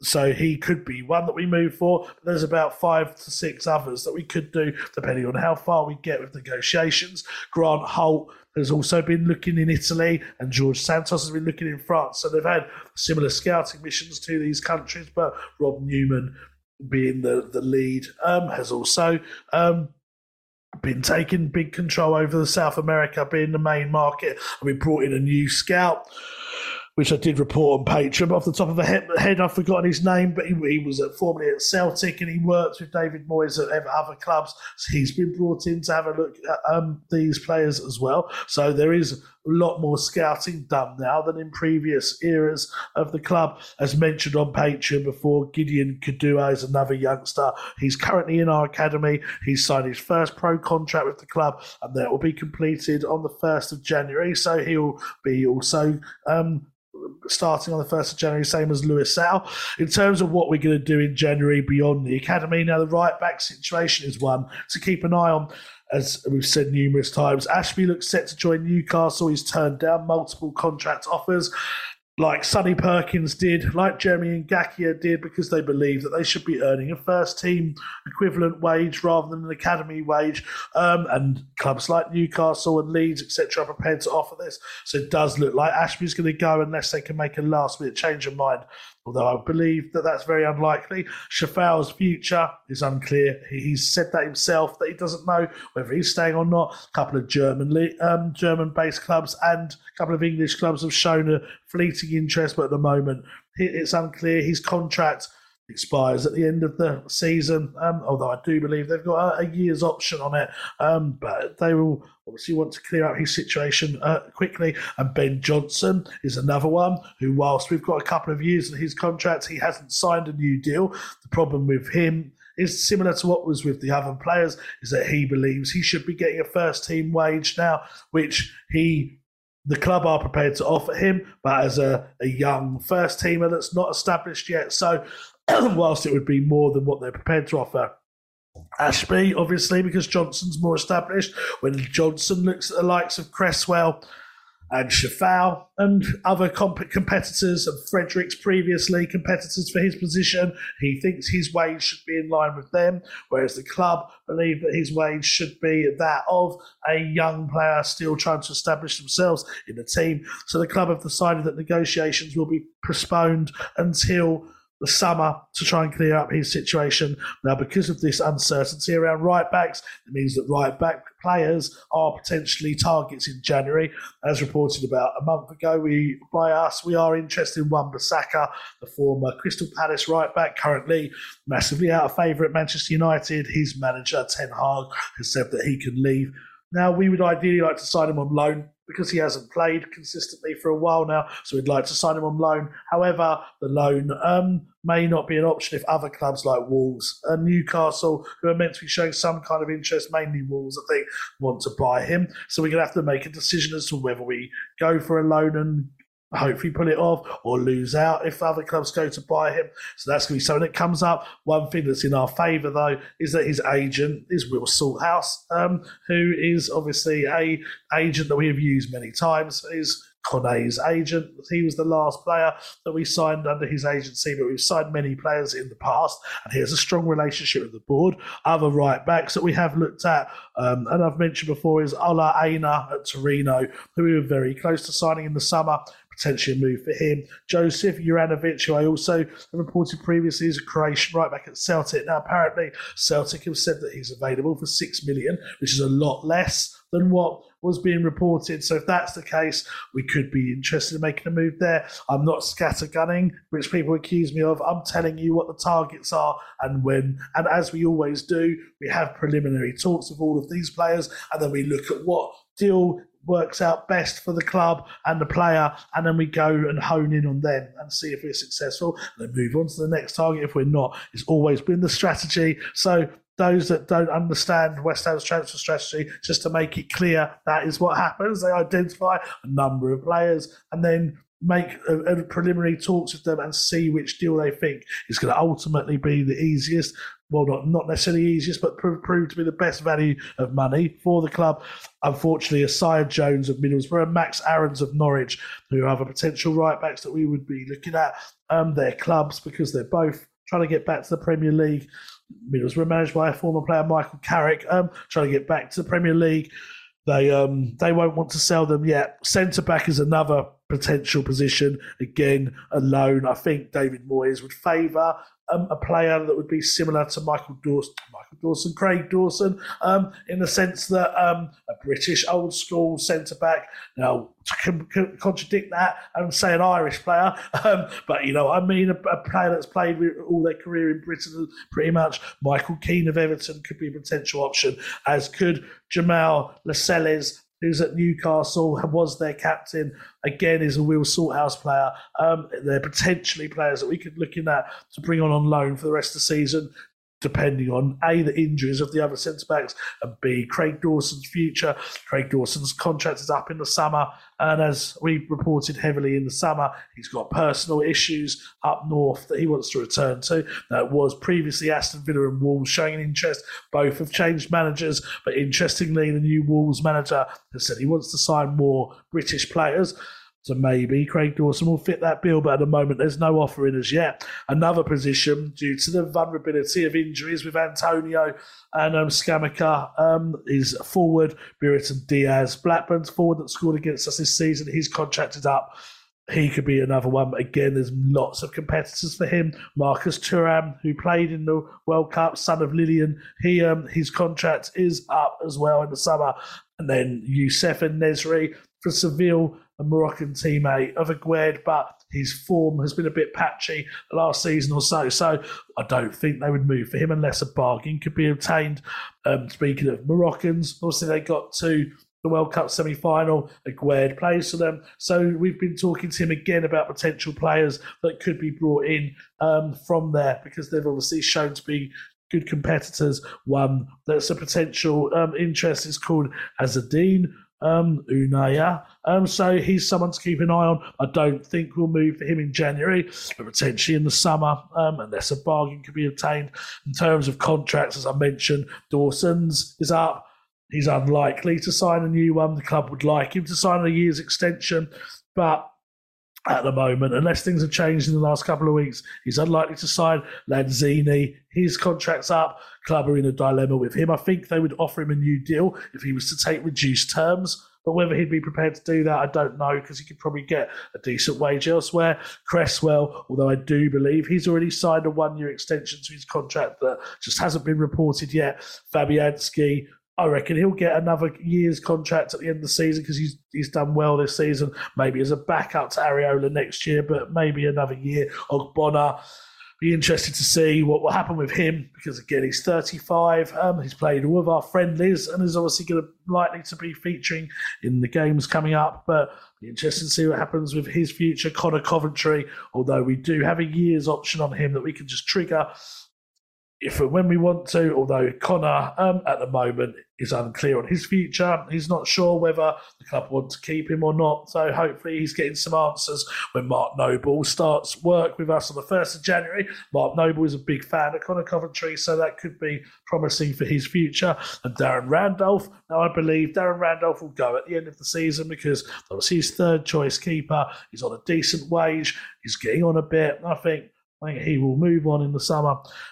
So West Ham, as I said, are interested in loans potentially and players whose contracts are coming to an end so that they can get a decent bargain for them. So keep an eye on that. In terms of injuries, Aguerd was on the bench for Morocco's third place playoff against Croatia. So he's meant to be deemed match fit. but he's obviously not returned to the club yet. He's not due to return, I think, until the 23rd of December. So the club will ask him, because they gave other players 10 days holiday, like Rice and Paquetá gave them 10 days holiday. But with Aguerd, I think they're going to ask him to play against Arsenal because of the necessity and the need. Cornet's still having niggling injuries. This has been going on for months now. Every time the club think he's going to come back, he reports something else. And it's again niggling injury with his thigh injury. Now, I think he should be back, hopefully in the start of January, but we shall see, because it's something that kept happening to him whilst he was at Burnley as well. So hopefully it's not an ongoing thing. The Leeds game might be a realistic target for him. Antonio felt his thigh in training, and the club didn't want to risk him for a friendly game against Fulham, so they didn't play him. But by all accounts, from what I've heard, as of 2 days ago, he should be available for the Arsenal game. Scamacca went off in that Fulham game with a very swollen ankle, and it was very swollen according to people I spoke to, so they can't do a scan just yet because of the swelling. They will try to today or in the next day to get an idea of how serious it is. They hope it's not too bad. They think he's turned his ankle following a challenge from Issa Diop, of all people. He hopefully won't be out for too long, but obviously they can't determine that until they've done the scans. And Zuma is said to be recovering well, but again, it's a bit unknown as to his recovery date, having had his knee cleaned out, basically. He's going to be looking at around middle of January, but that isn't confirmed on his case. In terms of the players that went to the World Cup, now all of them, aside from Areola and Aguerd, should be back in training today. But West Ham also were compensated for players that played in the World Cup, totalling almost 1.5 million in compensation, which some of it has to be shared with their previous clubs, particularly those that were there at their previous clubs recently. So the likes of Paquetá, Kera, Areola, Aguerd obviously played for their previous clubs within the last 2 years, so they get a percentage of the compensation, but it works out roughly, because of the length of time that we were in the tournament, that Kera gets us about 160,000 in compensation. Paquetá, I'm trying to say it correctly now, 240,000. Declan Rice the same. Aguerd about 272,000, same as Vlasic, and then Areola 314,000. And that's all due to the different stages of World Cup they got to and how long they were away from the club. But that made us a nice 1.5 million just by them being away all that time. So so it's not bad, is it? So that's basically it in a nutshell. As I say, the window is set to open in January. The team is set to start on Boxing Day. The Patreon is the one place you'll get all news exclusively and first. So it is now the time to not think about cancelling memberships or to sign up if you're listening to this and you haven't agreed to sign up for January yet. Get yourself involved now, because it is where all the news will go. Well said, mate. Well said. And thank you very much. As always, very comprehensive and very interesting. X is the man in the know. He keeps you informed on rain or snow. His opinion is in demand. There ain't another ITK that I can stand. Welcome back to the final part of the show, where, as always, you've been good enough to send your questions in, and X has selected something to read out. The first one's from Jack Fleming, and he said, "Hi, gents. Are you guys looking forward to the Premier League being back? It's been a nice month without West Ham and the stress that comes with it. I'm not looking forward to going back, as I can't see us playing any differently to what we was before the World Cup. Wanted to get your thoughts on it." Well, firstly, I have to say, I've really, really, really enjoyed this World Cup. And regardless of what your political beliefs are in Qatar and the fact that they've hosted the tournament, I think they have done a really, really good job. And the football has been really entertaining. So I've really enjoyed it. And it has been a nice break from West Ham, which, let's be honest, has been quite depressing so far this season. And just as we look at going back to West Ham, you know, Scamsey rolls his ankle and you think, oh, Jesus Christ, like, we literally cannot buy a bit of luck at the moment. So, yeah, I agree with that. I think I don't know. I look at the game against Arsenal. It's a terrible game to come back to. I think we'll lose that. I've written that off already. And I just think, come Boxing Day, it's going to be a sort of misery again, isn't it? And I don't want to be a right Debbie Downer, but honestly, X, I don't know how you feel, but I'm not feeling good about West Ham at the moment at all. And it has been a welcome break, this World Cup. It's been a massive welcome break. As you say, I think the World Cup's been brilliant, particularly in the latter stages. And the World Cup final itself was amazing. And, unreal. What a final. It's the best World Cup final I can remember by a long way. So it was a great tournament.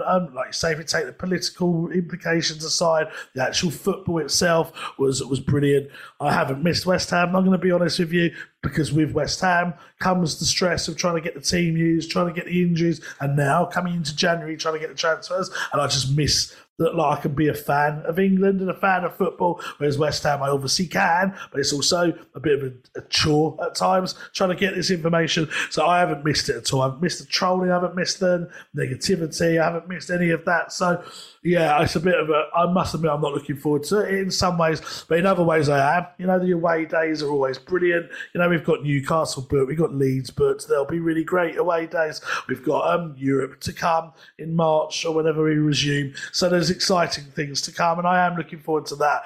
But actually, I could quite happily take another month without West Ham, I think, and particularly at this time of year when it's cold and rainy and stuff, and you kind of you can stay in and that. I think that's lazy, but yeah, I haven't missed it. I actually think playing Arsenal, whilst it's not good because we're in a battle and we need to get 3 points and we probably will lose it, I actually think it's not a bad time to play them because they've got Jesus injured now, and they've also got they haven't played for a month or so you don't know whether their players being away at the World Cup and things like that, if it's affected them at all. So actually, I think it's not a bad time to play us. I still think we'll lose, that said, but I think it is the better time. I'd rather play them now than on the back of them winning 3 games in the Premier League or in a row or whatever. But yeah, I must admit, it's a shame really, because West Ham used to be my life. I used to be absolutely addicted to it and love it and be so excited for everything. But I think, at the moment, it's not the greatest period, and I'm not particularly looking forward to it either. This is from Sean Coverley, and he said, "'Twas the pod before Christmas. If you were visited by the ghost of West Ham past, which previous West Ham moment would you relive again? If it was the ghost of West Ham present, what would you secretly like to spy on behind the scenes at the club? And if it was the ghost of West Ham's future, where do you see our club in 10 years? Cheers, lads, and Merry Christmas." Bloody hell. I'm trying to keep up with that. So basically, what do you? Yeah. Let's take one part at a time then. So let's start with the first one, X. Well, if you could relive one West Ham moment again, what would it be? So by reliving it means you have to have been there and seen it. Yeah, I think so. Yeah. Possibly the most entertaining game of football I've ever seen in my life. No, actually, not possibly. Definitely was the 5-4 win over Bradford. That game was just unbelievable, and the players on display, and to have seen Paolo again, it was just poetry in motion. I'd love to go back and see him play.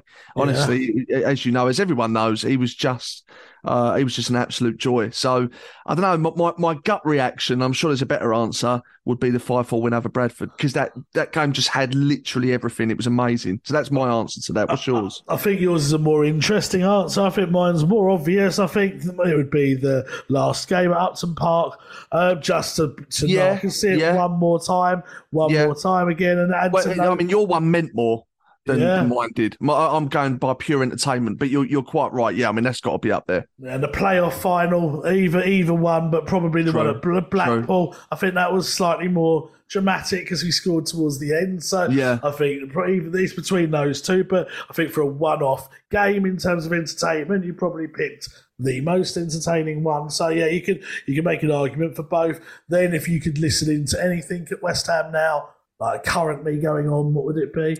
Possibly negotiations and effort levels with Declan Rice's new contract. Yeah. I'd like to know how much they are prepared to offer him and how much he's prepared to reject. Yeah. I'd like to be a fly on the wall in those conversations, I think. Yeah, that's a good one. I think mine would be to know exactly which transfer players we were going to sign and not, just to do my job now and be done and not have to worry about it. So that'd be quite good. But I don't think the club even knows, so that'd be impossible.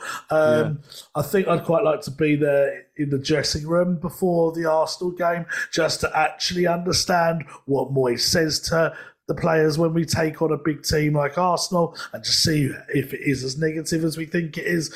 I'd quite like to be there. I'd quite like to be there when the new players come back, or not the new players, the players that have been on international duty come back, like as in today and stuff, and just to see how how welcomed they are, and that'd be quite interesting. But yeah, I think just to get an idea of the January spending, and I think that'd probably be it if that was possible. But as I say, the club don't know, I don't think. Then the final one was if you could see into the future and look where. Well, I better load it up because I can't actually remember exactly what it was. It was if you could look into the future, where do you see the club in 10 years' time? I mean, I'm trying to be optimistic here. I think the club has been going in the right direction for quite a while now. And I think you look at the squad of players we've got, it's actually brilliant, I think, in black and white. Now, it's taken a bit of time for everyone to knit together and consistently deliver against their names, if you like, because, you look at the names we've got. We've got a seriously good squad of players. In 10 years' time, I would like to think that the squad of players we have will be led by an elite level manager, and we can achieve good things. I'm not saying we're going to win the Premier League, but I would like to have a serious, consistent crack at the Champions League every year in terms of qualification, and a serious crack at a trophy, whether it's League Cup, FA Cup. Well, fuck me, in our lifetime, we've got to see us win something.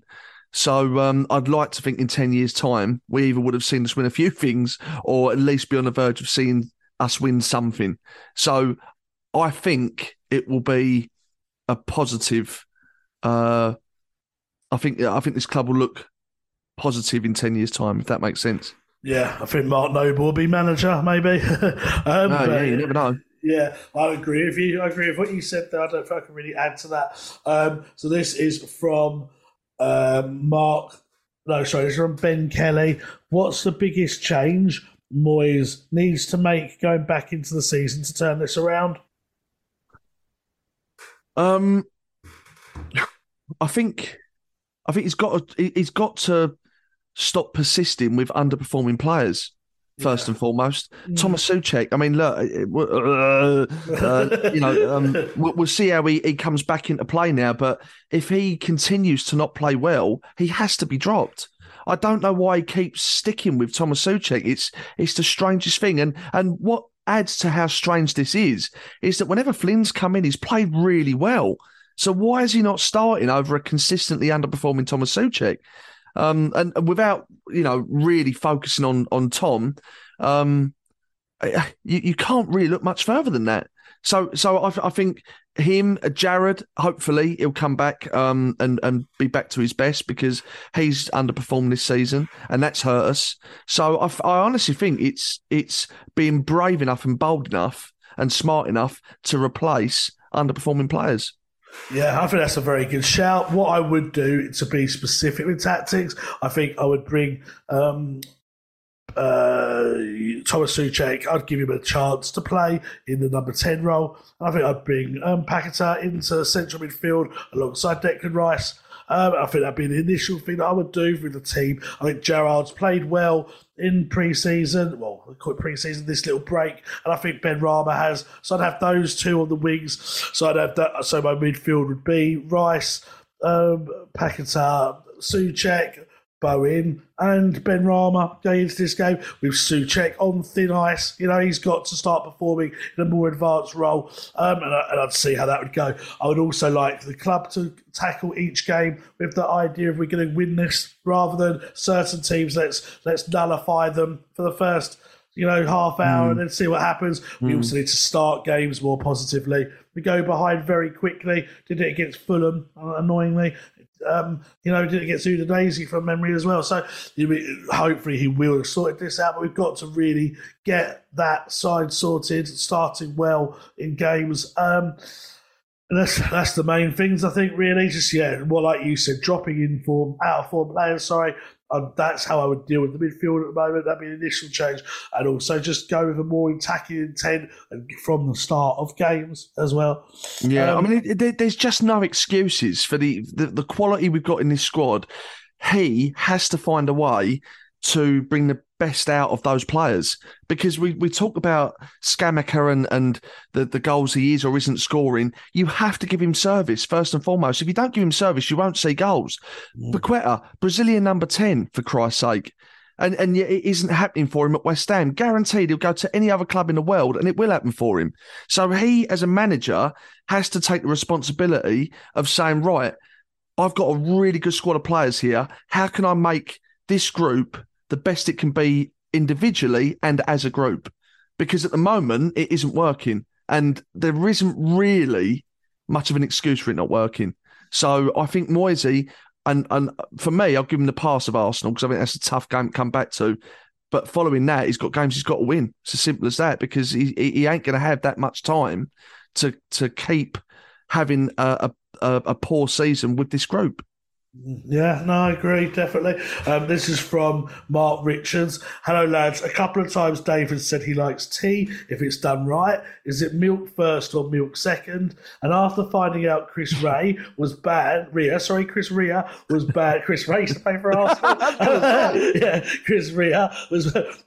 from driving when he wrote his song. Does Dave feel betrayed by a fraud who wasn't even driving home? Great podcast from everyone on the West Ham Way this year. Both have a great birthday, Christmas and New Year.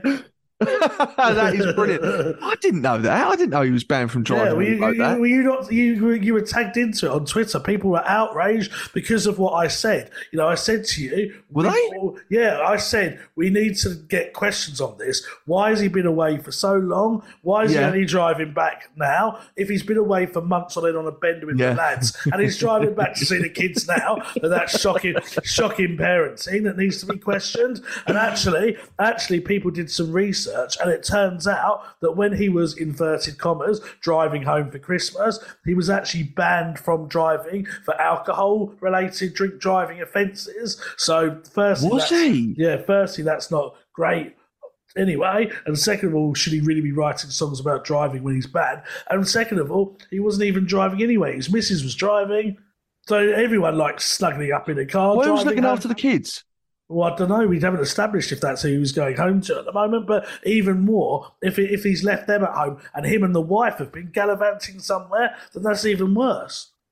Shocking song, morally wrong. It's like the World Cup. You can enjoy it on a contextual value, but when you look at it, if you take it for what it is, as in a football game or a song, then maybe it's all right. But when you dive deeper and you realise the sinister history behind this song, it should not be no one's favourite Christmas song. I mean, I think you're being a bit harsh here. I think you're being a little bit over the top. I mean, okay, if he was banned at the time for drink driving, look, I mean, we all make mistakes. So you don't write songs about it and get to royalties off it, though, do you?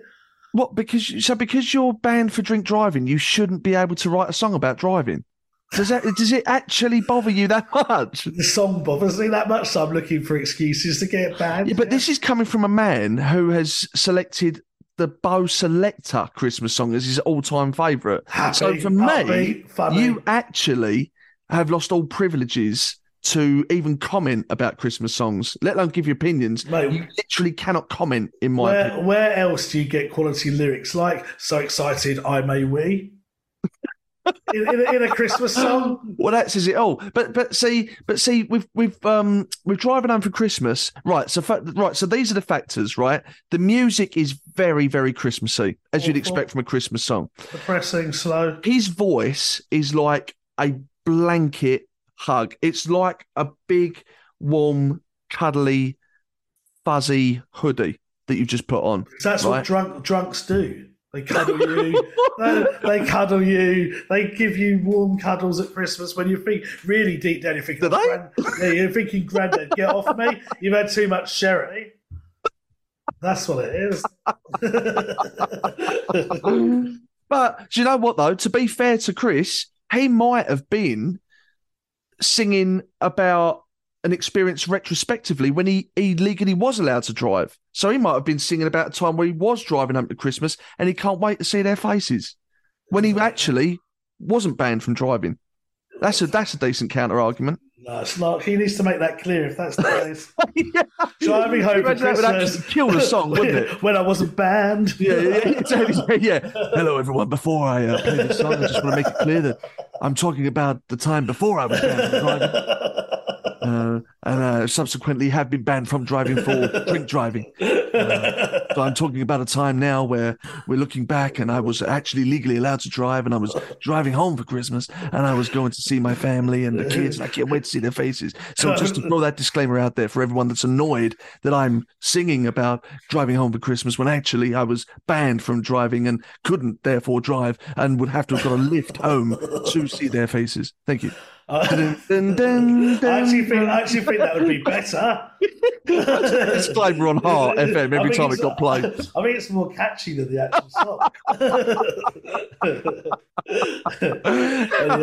Anyway, I took a lot of stick for my Chris Rea hatred the last absolutely warranted as well. No. Absolutely warranted. That's sacrilege, that is, to knock that song. That is. I mean, there's a debate there between that and Last Christmas by Wham as to what is the best one, in my opinion. But I do think that is a worthy winner for the best Christmas song ever, in my opinion. Terrible. Awful. I almost feel like I can't continue with this podcast with those opinions.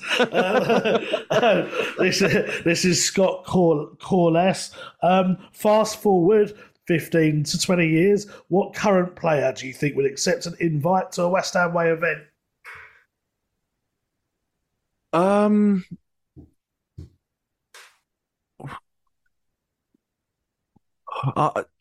Probably either Declan or Aaron, I'd imagine. Yeah, they're the obvious ones. Yeah, probably, yeah. Yeah, they're the two. Do you agree with that? Well, yeah, because it's a difficult one to answer, isn't it? Jared, maybe, Mikel. No, I think it would be Declan and Cresswell. Firstly, because I've got a decent relationship with both of them, and so I think that would help, and that always does help. Football friend, yeah, Connor Coventry, maybe, but I think those three would be the obvious ones. They're the only ones I can really see being prepared to do it as well. That would want to see the value in speaking to the fans and stuff. And maybe Gerrard would do. Yeah, maybe Ogbonna might do, possibly Fabianski, maybe. But yeah, it's hard to imagine really with current players because they're paid so much money they don't need to. Like Zabaleta was obviously I watched BBC's coverage of the World Cup as opposed to ITV, and Zabaleta was the one of the pundits, and I was thinking, God, he'd be a great person to get on the podcast now. And I was thinking, there's no way I'd even know how to start to get him on, unless I could ask a current player if they have his contact. But even then, they probably wouldn't reply. And he earned so much money in their career. They don't need to financially either, so not that we pay shitloads anyway. So I think to answer the question, I think David Martin, even though he's not a current player, I think I'll be able to get him on maybe at the end of the season, possibly. So I think there's a few, but funnily, like obviously Cresswell follows me on Twitter, and Connor and lots of players do. But I noticed this weekend, probably highlight of the weekend, that Pablo Fornal started following me this weekend. So did he actually? Yeah, I don't know why I suddenly drew attention to him over the weekend, but I did, and I had a nice notification that he follows me now. So maybe if I build that relationship with him, that he might. Have you messaged him? Not yet. I needed something significant to say. So maybe if we play Arsenal and he plays well or something, that might be the first one. Or I might wish him Merry Christmas. We'll see how I play that one. But don't talk to him about your choice of Christmas song though, because he'll block you instantly. No, but he's blatantly loves Feliz Navidad, doesn't he? There's no question in a Spanish player's mind, which is the best song. Actually, that's not a bad shout. Release Navidad. That one's quite good.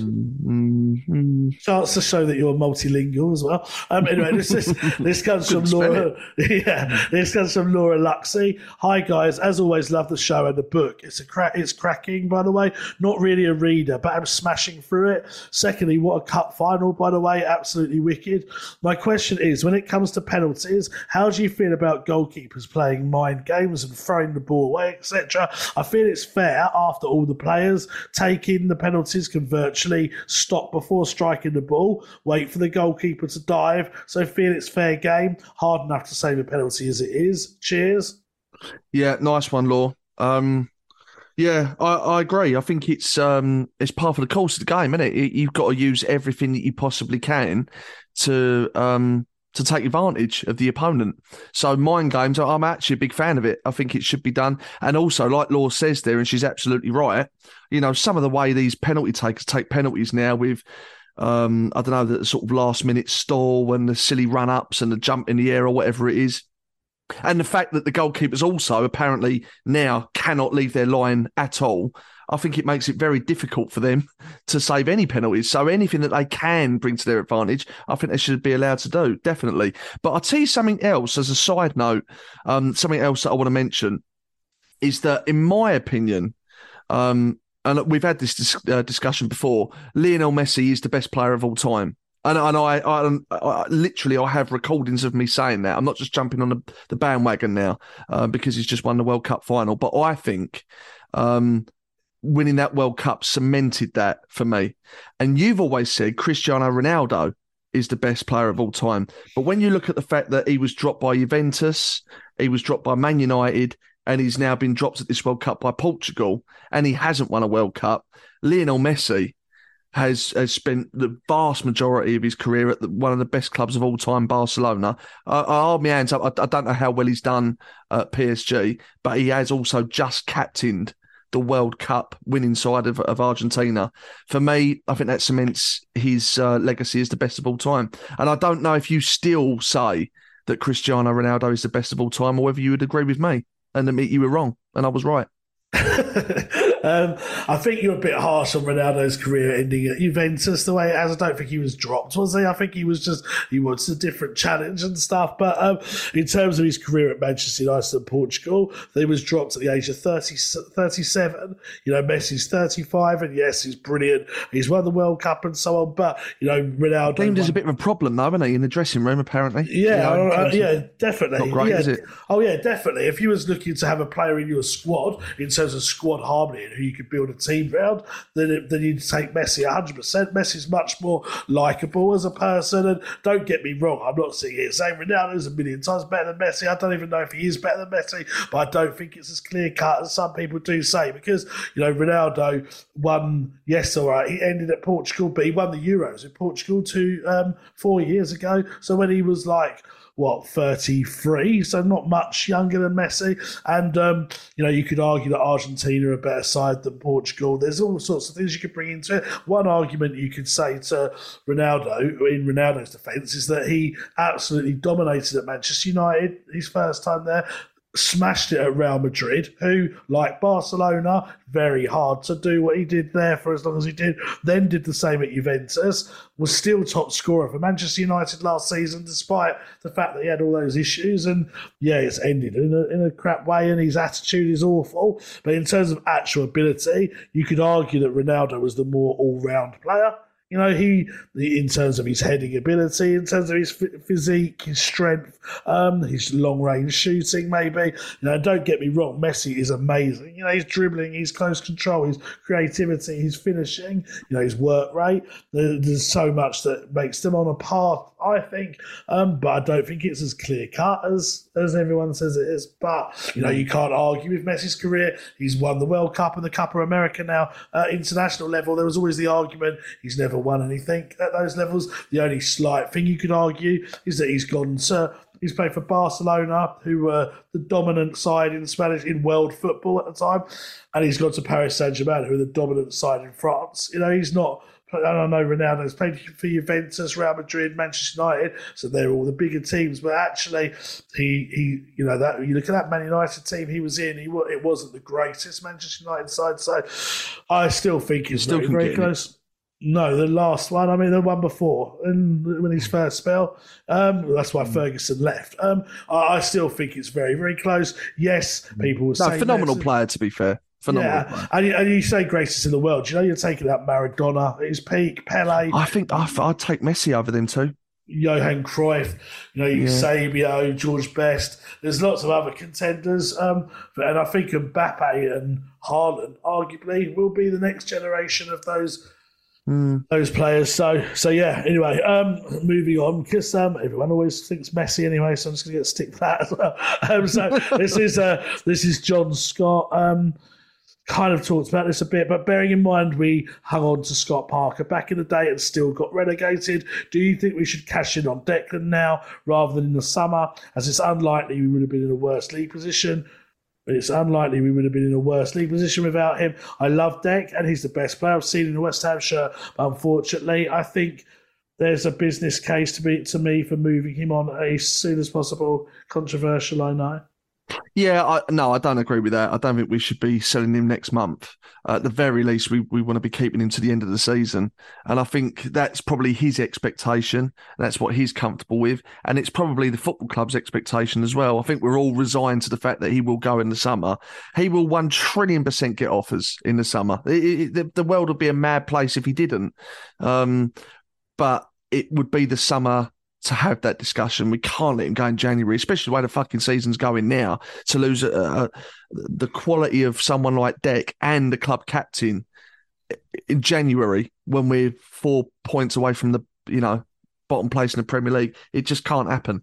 Cannot happen. So no, we have to hold on to him in the summer. I agree. I totally agree. And I think the fact that he went to the Fulham game as well when he's technically still on holiday, I know you'd kind of expect that from a club captain, but if he was so disruptive and adamant he was going to leave and uncommitted, like some people tried to imply after that interview, that he wouldn't have been there. He chose to be there, and I think he's committed to West Ham fully until the end of the season. And I think we need to exploit the fact that we've got a world-class player prepared to do that. Let's get up, let's stay up, let's have a good run at Europe, and let's just deal with the business in the summer. I do understand the case for moving him on now, but I personally think that's not the right thing to do, and that I would keep him till the summer and then try and sell him early on so that we get the money in early and we get it established that he is no longer a West Ham player, and try and get a replacement in early on as well.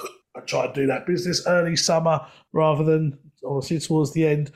This is Billy Gleed. Hi, gents. Hope you're both well. Have a great Christmas to you and your families. Great to see Julian Dix back in English football with Super Slav. Do you feel Bilic gets a bit underappreciated for his time as at West Ham as manager? Not saying it was perfect, but he had a lot of off-the-field issues with Payet and the stadium move and the disgruntlement with the board, but especially his first season, he wasn't afraid to make changes before half-time or on the pitch if it wasn't working. Something we could do with now and got us some very good results. Just wondered your thoughts.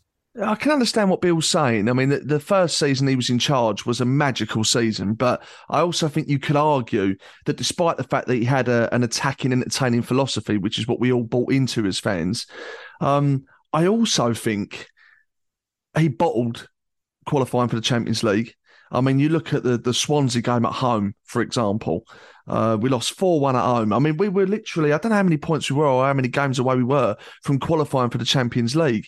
I think that was actually, whilst we would have overachieved if we'd have qualified for that, I think we should have qualified for that. That year, also, I think we should have progressed in the FA Cup. I actually think we should have won the FA Cup, because if we'd have beaten a Man United side that were past their best, then I can't remember, but from memory, I think there were the teams that were left were not great in that FA Cup. So it was almost like the winner of West Ham and Man United would have probably gone on to win the FA Cup. So I think we bottled the FA Cup as well. And I think what then happened after that last season at Upton Park, I mean, I don't know, it's just the lack of discipline in the training ground. I think he lost the dressing room pretty quickly. So we can talk about, Payet leaving or whatever. I think the cracks were showing a lot earlier than that. So I don't want to be too disrespectful to Slav because he was part of a very significant season in our history, and I love him for that. And I'm sure he is an incredible bloke, incredible. But is he underrated when you look at our history? No, I don't think he is, personally. On a professional level, I'm just being honest. I don't know what you think, X. Yeah, no, I think I do agree with you. I like the point about, maybe I should have said it earlier, about making changes mid-game. I mean, to reflect back on the World Cup final, how brave was it of Deschamps to take 2 players off after 40 minutes that weren't performing at 2-0? And then he turned it round to the fact they almost won it in the end and saved the game. And I think being brave and making those tactical decisions, he's right. Bilic used to do that, whereas Moyes doesn't. And maybe Bilic never used to get it right sometimes, but to do that takes guts. And I think Moyes could learn from that. In terms of he's right, Bilic had a lot to deal with it. It'd been interesting to see if we'd had another season at Upton Park as opposed to moving to the London Stadium when we did. So you take out the London Stadium factors and you've just got the Payet thing and to deal with. It'd be interesting to see how he'd have done that season, but it's all hypothetical, and I think Bilic was right to get the sack when he did. I think, like you said, he'd lost the changing room. It was too much. Terrible football towards the end as well. Yeah, too easy for the players as well, I think. And I think he had to go when he did, but yeah, had circumstances been a bit different, then maybe he would have done better. But you could argue that with any manager, really, couldn't you? They all have to deal with factors that go on that are beyond their control. Yes, they were big ones for Bilic. So, as I said, I would have maybe liked to see a more normaler season the next season to see how well he'd done. But you can't go back in time, and I think he did well for us that first season. I'm glad he was the manager when we, in the last season at Upton Park, of all the managers that we've had, unless it can be someone like John Law, I guess, but of all the managers we've had, I think it was nice that he got that privilege. But I think it's time to go, and he hasn't set the world alight since leaving, has he? So it's not like he's gone and smashed it since then. So I know this is controversial, X, right? And I really don't want to put a black mark against his name because, like I say, I get the impression that he's a fantastic fella,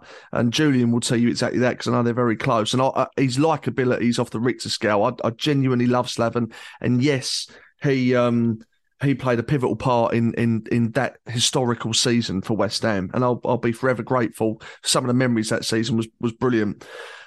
But what interests me about West Ham fans is if you look at the amount of stick that was given to Frank Lampard Jr., which to this day I don't really understand, if I'm honest. Like, he was never really given a chance by West Ham fans, in my opinion, and I honestly think he was treated really poorly.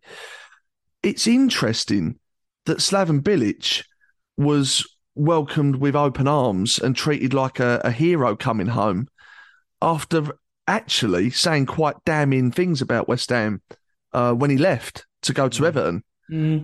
Basically saying that he's, essentially, not these words specifically, but that he's bigger than the club. He wants to go on to bigger and better. He wants to win things.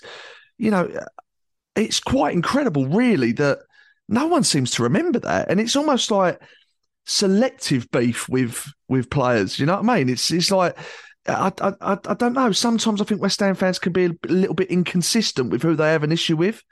But that's a side note anyway, and it's probably not even healthy for me to bring that up. But I just thought it's quite an interesting talking point as to why Slav was sort of held in such high regard after what he said when he left West Ham. When you look at someone like Frank Lampard Jr., who I think was treated like shit by West Ham fans for no apparent reason, really. Yeah, no, I agree with you. That's just me having a spontaneous little rant, I suppose. No, it's a fair point. No, I was gutted when Bilic left, and I felt, as a player, I was betrayed and really hurt by him. And I guess, fortunately for him, is that a lot of the people that were around at the time, when you talk about people that hated the situation, people that were around at the time were generally, obviously, the older generation. There's a big enough gap. 1996 was it? 97, so about 2016, 20 years gap for it to have kind of been almost brushed under the carpet for some reason. And, Frank Lampard, didn't come much after that. But I think where he'd been playing for England and so on, he was always in the limelight, whereas Bilic obviously disappeared to Croatia and China or wherever he was, Turkey and stuff. And so he wasn't so much in your face, if that makes sense, maybe, I don't know. But like you say, it does seem hypocritical that the difference of who's booed and who's not, definitely. So I've got a few more here. I better sort of speed up. One was to sort of talk about West Ham in 5 years' time, what we'd like to do. But I think we've kind of touched upon that. One's our greatest Christmas dinner, which I think we talked about last week as well. One's asking where Jimmy Walker is at the moment. He's just hard to contact, really. I think in a nutshell, we are hoping to get to speak to him again very soon, but where he was always hard to pin down, and now he's working for the ladies is even harder. So technically he is still working for the site, but it's just very hard to pin Jimmy down, to be honest. It's his lovable Maverick style. So that's basically what's happened to him. And then finally, I think we've just debated this as well, but it is Home Alone 1 or Home Alone 2 from Will Fitzgerald. I think we said that last week, didn't we? You're 1, I'm 2.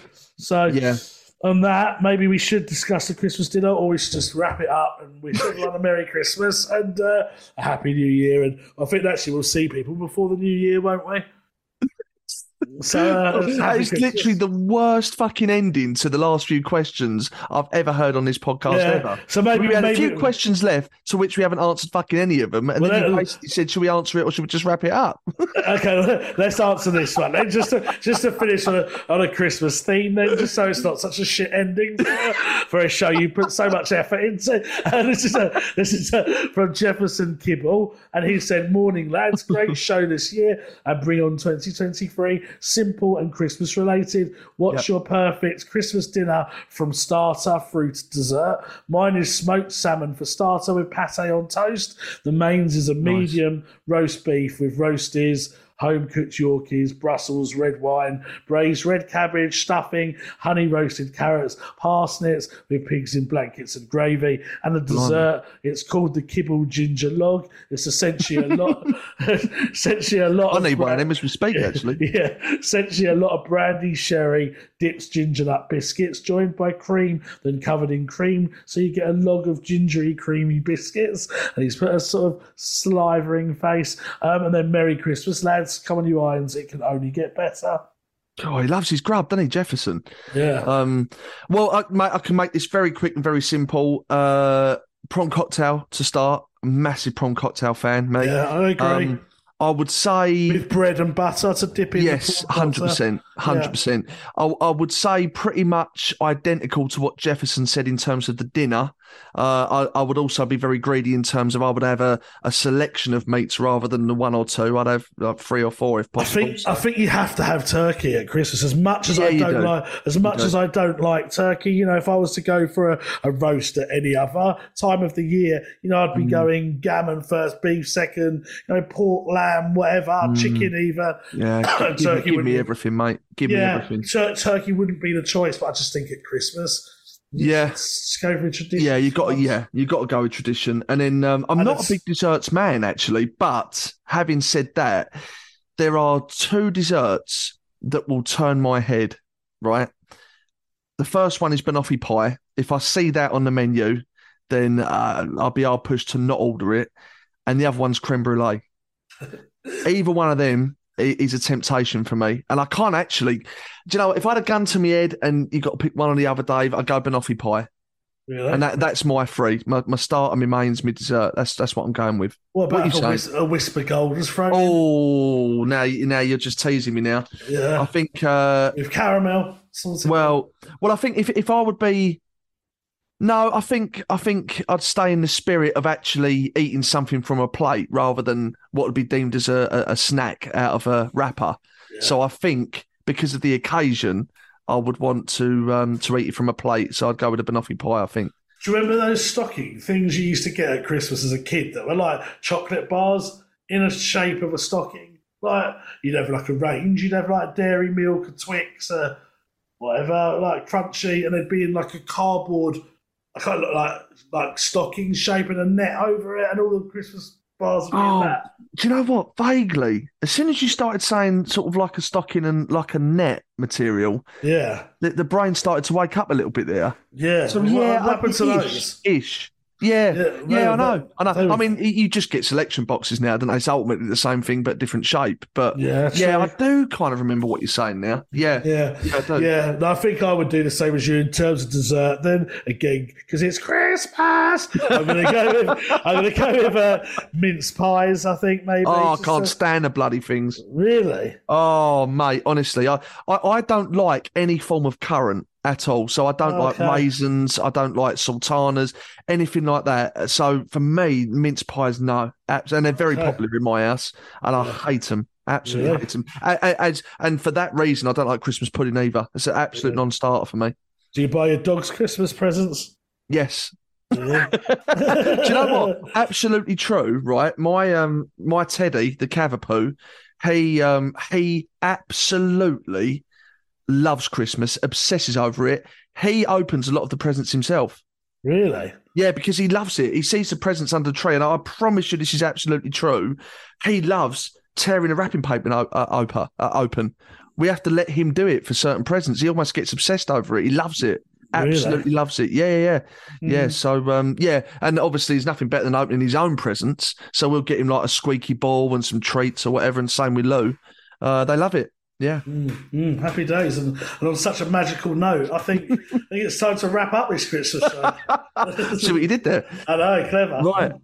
As my friend said, that is the end of the show. So as always, thanks for listening. Thanks for your questions. And from the bottom of our hearts, we hope you have a fantastic Christmas. Take care, be lucky. And until next week, up the hammers. Away days are great, but there's nothing quite like playing at home. The same goes for McDonald's. Maximise your home ground advantage with McDelivery. Order now on the McDonald's app. At participating restaurants, 18 plus serving times, delivery fee and terms apply. See mcdonalds.com.